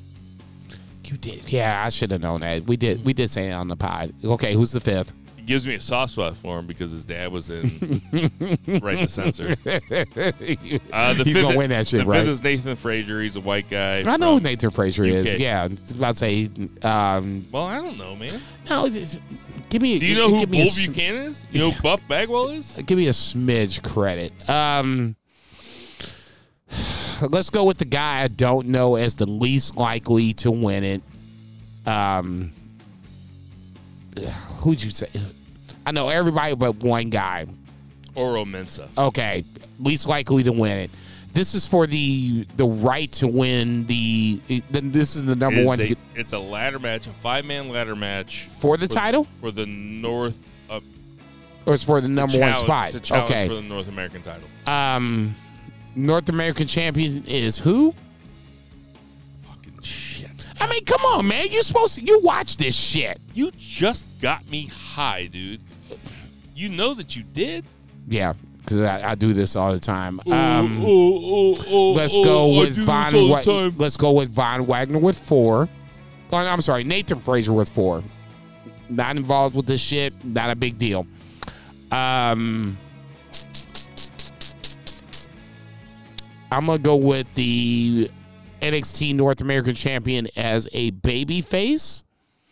So let's go. I'll figure it out. No. I already got this. Nathan Frazier at 4. So. Oh, sorry. It's a vacant NXT North American championship. Championship. That's what it is. It's okay. vacant. Because Solo Sikoa. Go ahead to cough it up. That's All right. right. Okay. No wonder I didn't know. No, because there's no champion. No wonder I didn't know who the champion was. Okay, There so was no champion. You get a fucking pass. Thank you. Thank you. Miserable bastard. I'll Thank go Von you. Wagner with 3. I'll go Wesley with 2. And I'll go back-to-back champion because, unfortunately, I don't want to say unfortunately, Braun Breaker is the champ right now. Maybe Carmelo can be the champ at this later point. But right now, I'll go back-to-back champions. Carmelo Hayes wins said ladder match. All right, so just to back up, I'm 1P. you have Carmelo Hayes as your number 1. Number 1, Wesley is your number 2. Von Wagner at number 3. 3. Nathan Frazier at 4. And Ora Mensah at 5. Check and check. All right, so here I go. I'm going to go Nathan Frazier with my number 1 pick. I'm saying that Nathan Frazier is going to win the North American Championship. I don't really have a reason why, except I can't see a good reason for any of these other guys to win it. And I think that they like Nathan Frazier a lot. He just did that 3-match series with Axiom, which was pretty fucking cool, actually. They had fun matches, and Nathan Frazier is kind of a stud. But to defend myself against that number 1 pick, I'm taking Carmelo Hayes, which should be chalk, as my number 2 pick. I have Wesley at number 3, the third most likely to win, because Wesley is very cool and they give him a lot of TV time. I'm taking Ora Mensah at number 4, and I'm taking Von Wagner as the least likely to win the vacant North American Championship. And the reason I'm taking Von Wagner last is because I think he is just there doing the Kane Big Show part where he's just there to catch dudes, because he's got 4 pretty athletic motherfuckers that are going to be flipping all over him and landing on him and shit too. So that's why I think he's the only reason to be there. I am taking Nathan Frazier as my number 1, though. No problem with that. Vikingo should come in and take some care of some business. All right, we're done. Hey, all right. Cut it off. Wrap it up. Cut it off. Press stop. Press stop, motherfucker. We got 2 matches left. We got Apollo Crews versus Grayson Waller in a spin the wheel. Make the deal Match, which means that it could be any type of match at all. It's a sad thing. I don't even watch NXT, and I already know what's going to happen. Well, I shouldn't say I know what's going to happen. It's going to be funny if I beat you in this. This is going to be absolute comedy if I beat you. All right, so go take your pick. Obviously no stakes on this. It's got to be Grayson Waller. I mean, it makes no sense if it's not Grayson Waller. I mean, this is NXT. I wrote it down. I was like, I don't know what he thinks, but I'm going to just write down exactly what I feel, what my gut tells me. What's your gut tell you? Apollo Crews. Jesus Christ, this is going to be amazing. It's one of the weirdest feuds that's ever happened, because I think that both these guys are the shit. I've been a big proponent of Apollo Crews for a long time. Long time. I'm just, they fucked him up with Vince underneath the helm. But go ahead. They tried too hard. They galaxy brained themselves into something.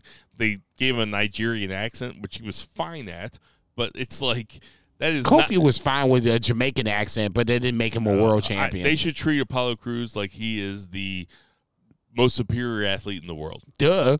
He kind of is. He kind of is. And he's also pretty good on the mic. Like, just let the guy cook. But you got to get reps, though. Fair. Totally fair. That's totally reps. fair. That's totally fair. And not reps with a Nigerian accent. Totally fair. Totally fair part 2. Totally Okay. fair. I love Grayson Waller also. Like, I think he's legit. He's the real deal. Yeah. So I am enjoying this. This reminds me of my feud of the year a few years ago when I chose LA Knight versus Cameron Grimes, and I remember Zach laughed at me. It makes me feel good because I'm not the only one getting laughed at. He did laugh at you. It's comedy. If you don't, he just laughed at me. Yeah, I mean, but this reminds me of that. This This is a silly feud between 2 absolute studs. that should be more famous than they are.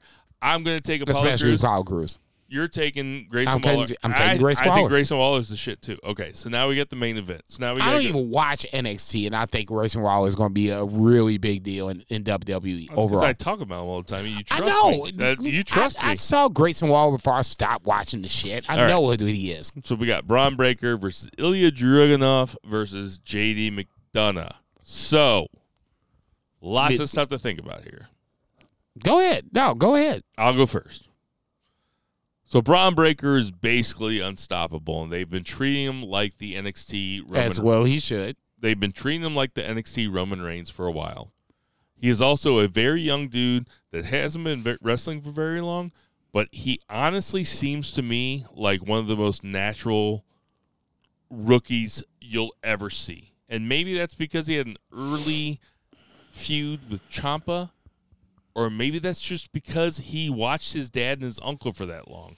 The Steiner brothers. Something be said about osmosis. But he is the shit. And I don't think they should have him lose until they're ready to bring him up. And now is not the time to bring him up. The main rosters are stacked, right? I'm taking Braun Breaker to win. So now I have to have a backup plan. So now that I have to have a backup plan, is it JD McDonough or is it Ilya Dragunov? Mm-hmm. My backup plan is it's never going to be Ilya Dragunov because they will put him in chase mode with JD McDonough before they would have him go over Braun Breaker or JD McDonough. So I'm taking Dragunov with my last, and I'm putting JD McDonough, former Jordan Devlin, as my middle. I almost wish you'd have made me go first because that would have made this a little more intriguing. Now that you say that, it makes total sense. What were you going to say? I really my knee-jerk reaction. See, that's why we should all write them down before we go. get here. I didn't know we were going to do this. I know. I forgot about it too, though. All good. I told you about halfway through the pod. I was like, oh yeah, we got Halloween. I saw you writing shit down. I'm like, what the fuck is he writing down? I forgot about it too. The only reason I would disagree is Braun Breaker is on my short list of guys that could beat Roman Reigns, and this is like third or fourth down the line that could come in. 0% chance. That could come in, win the Royal Rumble. Zero. Look. No, I want you to be able to find this in case I'm wrong. So you can just hear me saying 0% chance that Braun Breaker. I get it. There's not even a sliver. There's not even the way that that the boss in Goodfellas cut garlic in prison. There's not even that much. There's not even that much of a chance that Braun Breaker beats Roman Reigns. So on that note, fine. I'm just going copy and paste. I go exactly what you said. Braun Breaker 1, JD 2, and Dragunov 3. Is that what you were thinking, though? No, hell no. Come on. You fucked it up. You fucked it up. You should have let me go first and then just make me look like an idiot. But now you say it, I'm like, yeah, it makes sense. He's like he would cut the garlic so thin it would melt in the pan. Goodfellas, one of my fucking top 10, and I don't even say greatest movies of all time, and like my favorite movies. I mean, there's like, nothing everybody's better. like, what's your favorite? Okay, here's the question. What's your favorite movie of all time? Every scene in Goodfellas just fucking rips as hard as anything could rip. Is Goodfellas number one? I don't know. I saw Pulp Fiction 4 nights in a row at the Dollar Show in St. Charles when I was 15 years old. Pulp Fiction is good. 4 nights in a row. Should have won the Academy Award. That might be an exaggeration. Should have won the Academy Award for Best Picture over Forrest Gump. Now take that to the grave. That might be an exaggeration, but I know for sure it was 3 nights in a row, and there was a 4th one somewhere in the same week. Whatever. Like we just went 3 out of 4. We went and saw it every single night. We're like, fuck. What the fuck was that? We couldn't believe it. So I haven't because you always miss shit the first time around. Well, yeah, and you're 15 and just watching dudes blow dudes' heads off and just talking shit to each other. That's all you want to see, right? So, especially when you can't go to see that. But go ahead. So for the last year, I've just been coming home and turning on Once Upon a Time in Hollywood. Good movie. Watching it over and over and over again because to me, it's like the funniest, coolest motherfucking movie that Tarantino's ever made. So over Pulp Fiction. The other night, I was like, you know what? I haven't watched Pulp Fiction in 10 years probably. I turn on Pulp Fiction, I smoke a bowl. I'm like, comedy. I'm like, nothing beats this movie. My nigga. Absolutely. Jules, come on down. Absolutely nothing beats this movie. And maybe that's nostalgia a little bit, maybe. But, it's also, I was watching it, and there's, even if it's nostalgia, there's no way you can explain that my brain and my heart were feeling when I was watching this for, the first time in 10 years. And, I remembered every little beat, you know? Pulp Fiction. You think there's anything you can say that's gonna make me forget that I love my wife?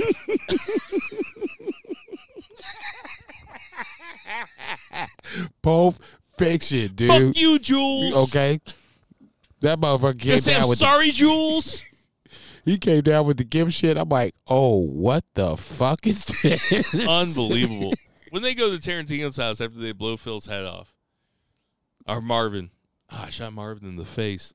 They go over there, and they call the wolf, and they're like, "Oh man, this wolf, he knows how to take care of everything." And it's 9:30 in the morning, and the wolf comes over, and he's wearing a tuxedo. 10 minutes. No one knows where he's at, and he's like, "Okay, take the dead body, put it in the trunk, put some blankets in the car, and drive real slow." It's like, thanks, wolf. It's how much are you a retainer for from Marcellus Wallace that all you do are you're like, just be real careful, drive safe, put the body in the trunk. He has to write down when they call him, he's like, body in trunk, no head. It's Jules, okay, but who how am I much talking to? I mean, damn, man, you coming into some shit. But how much of a genius is the wolf if all he does is tell him to drive slow and put blankets in the back and take it to the dumpster? A fucking amazing Thanks, wolf. genius. Man, look, I would be good goddamn if I had a blown off head in the back of my car in the Chevy Cruze right now. What the fuck am I getting ready to do? How am I cleaning this shit up tomorrow? I got to work a double tomorrow. What the fuck? I need the wolf. So pretty please, with sugar on top. Clean the fucking car. The wolf, baby. I'm telling you. You say the wolf is coming, Negro, that's all you had to say. Yeah, I say that to this day. And then the wolf shows up and he's like, hey, clean this shit up and drive slow. And they're like, oh my God, what a fucking genius. That's all he says. No shit. This is banned from Sometimes you need a calm head around these parts. Hey, we got some birthdays this week. We got Chavo Guerrero, 52. Still alive. Stud. Love him. Canadian. Love him. I like to call him Kerwin White. Jesus. You remember when his character was the white golf caddy? Yeah. Not that long ago. It was 2007. It was that long. 2007 is a decade plus. I'm saying that feels like it's from 96 though. It's long enough. Kerwin White, a Mexican guy named Chavo Guerrero who changes his name to Kerwin White. And he's a golf caddy? Come on, dude. There you go. Love me some fucking wrestling right there. Scott Hall, R.I.P. R.I.P. Just one of the best. Razor Ramon would have been 64 this week. Bushwhacker Butch. I'm not going to ask Jason because he's not going to say it. He would have been or is 78 this week. Not even fuck with it. Give me your best D'Lo Brown impression. This is real deal now. Say, my D'Lo Brown impression. Scott Lowe. No, watch my D'Lo Brown. Dude, such a swagger. No, I know that he's still alive. He's 52. Yes. Tara Valkyrie. She's not the one that said the N-word a whole bunch, is she? No, that is but Tessa Blanchard. Okay, but Tara Valkyrie is the same She was is in married Impact, right? to John Morrison, and apparently might be coming back to WWE in a little bit. Oh yeah. She's thick She and was in NXT. thick and blonde. Yeah, she was what in her, What was her NXT. name in NXT? She was good. I liked her. I did. I liked her. Yeah, and it just that's Tara when Valkyrie. Sorry. Yeah, Sorry for the disrespect. obviously Tara Valkyrie. definitely alive, Carmella, 35. definitely alive. Perry Saturn. Now I bet you could Canadian. Go, I bet Canadian. I bet you could go back to every single BFR episode Where Perry Saturn's birthday comes up, and I always talk about Perry Saturn's dress, which was the Chris Jericho Perry Saturn feud, where Perry Saturn had to wear the dress and then just start liking wearing the dress. And just ran with it. Even after the feud. Beautiful stuff. Perry Saturn's still alive. And Chris Jericho. Happy birthday. Rosa Mendez is 43. CM Punk is 44. And Still alive. Maybe. Taka Michinoku. Not a whole lot of guys that have a move. He's a legend. Not a whole lot of guys that have a move named after him. Yes. He is 49. Oh, dude, you're kidding me right now. I don't like to do it to you. I'm dead. Hey, for Joey O'Farrell, for Tinder Mahal, for the From Dusk Till Dawn event at Pops this See you on weekend, Saturday, October bitches. 22nd. For the dog Reva, for Murray the Murray Man Murray, for Patriot Pat, for the Backwards in Time Sorry. podcast, for Lucha Chris, Check. for my wife Erin, for my cat Millie, Check. for my cat Xander. Check. Support local restaurants, Check. support local weed dealers. Check. Black Lives Matter. Double for Zach Pullman, for Jason Check. Cornelius Bell. I am WTY Bill bitches. Beggy, Check. and never ever forget to boo the heels. Boo,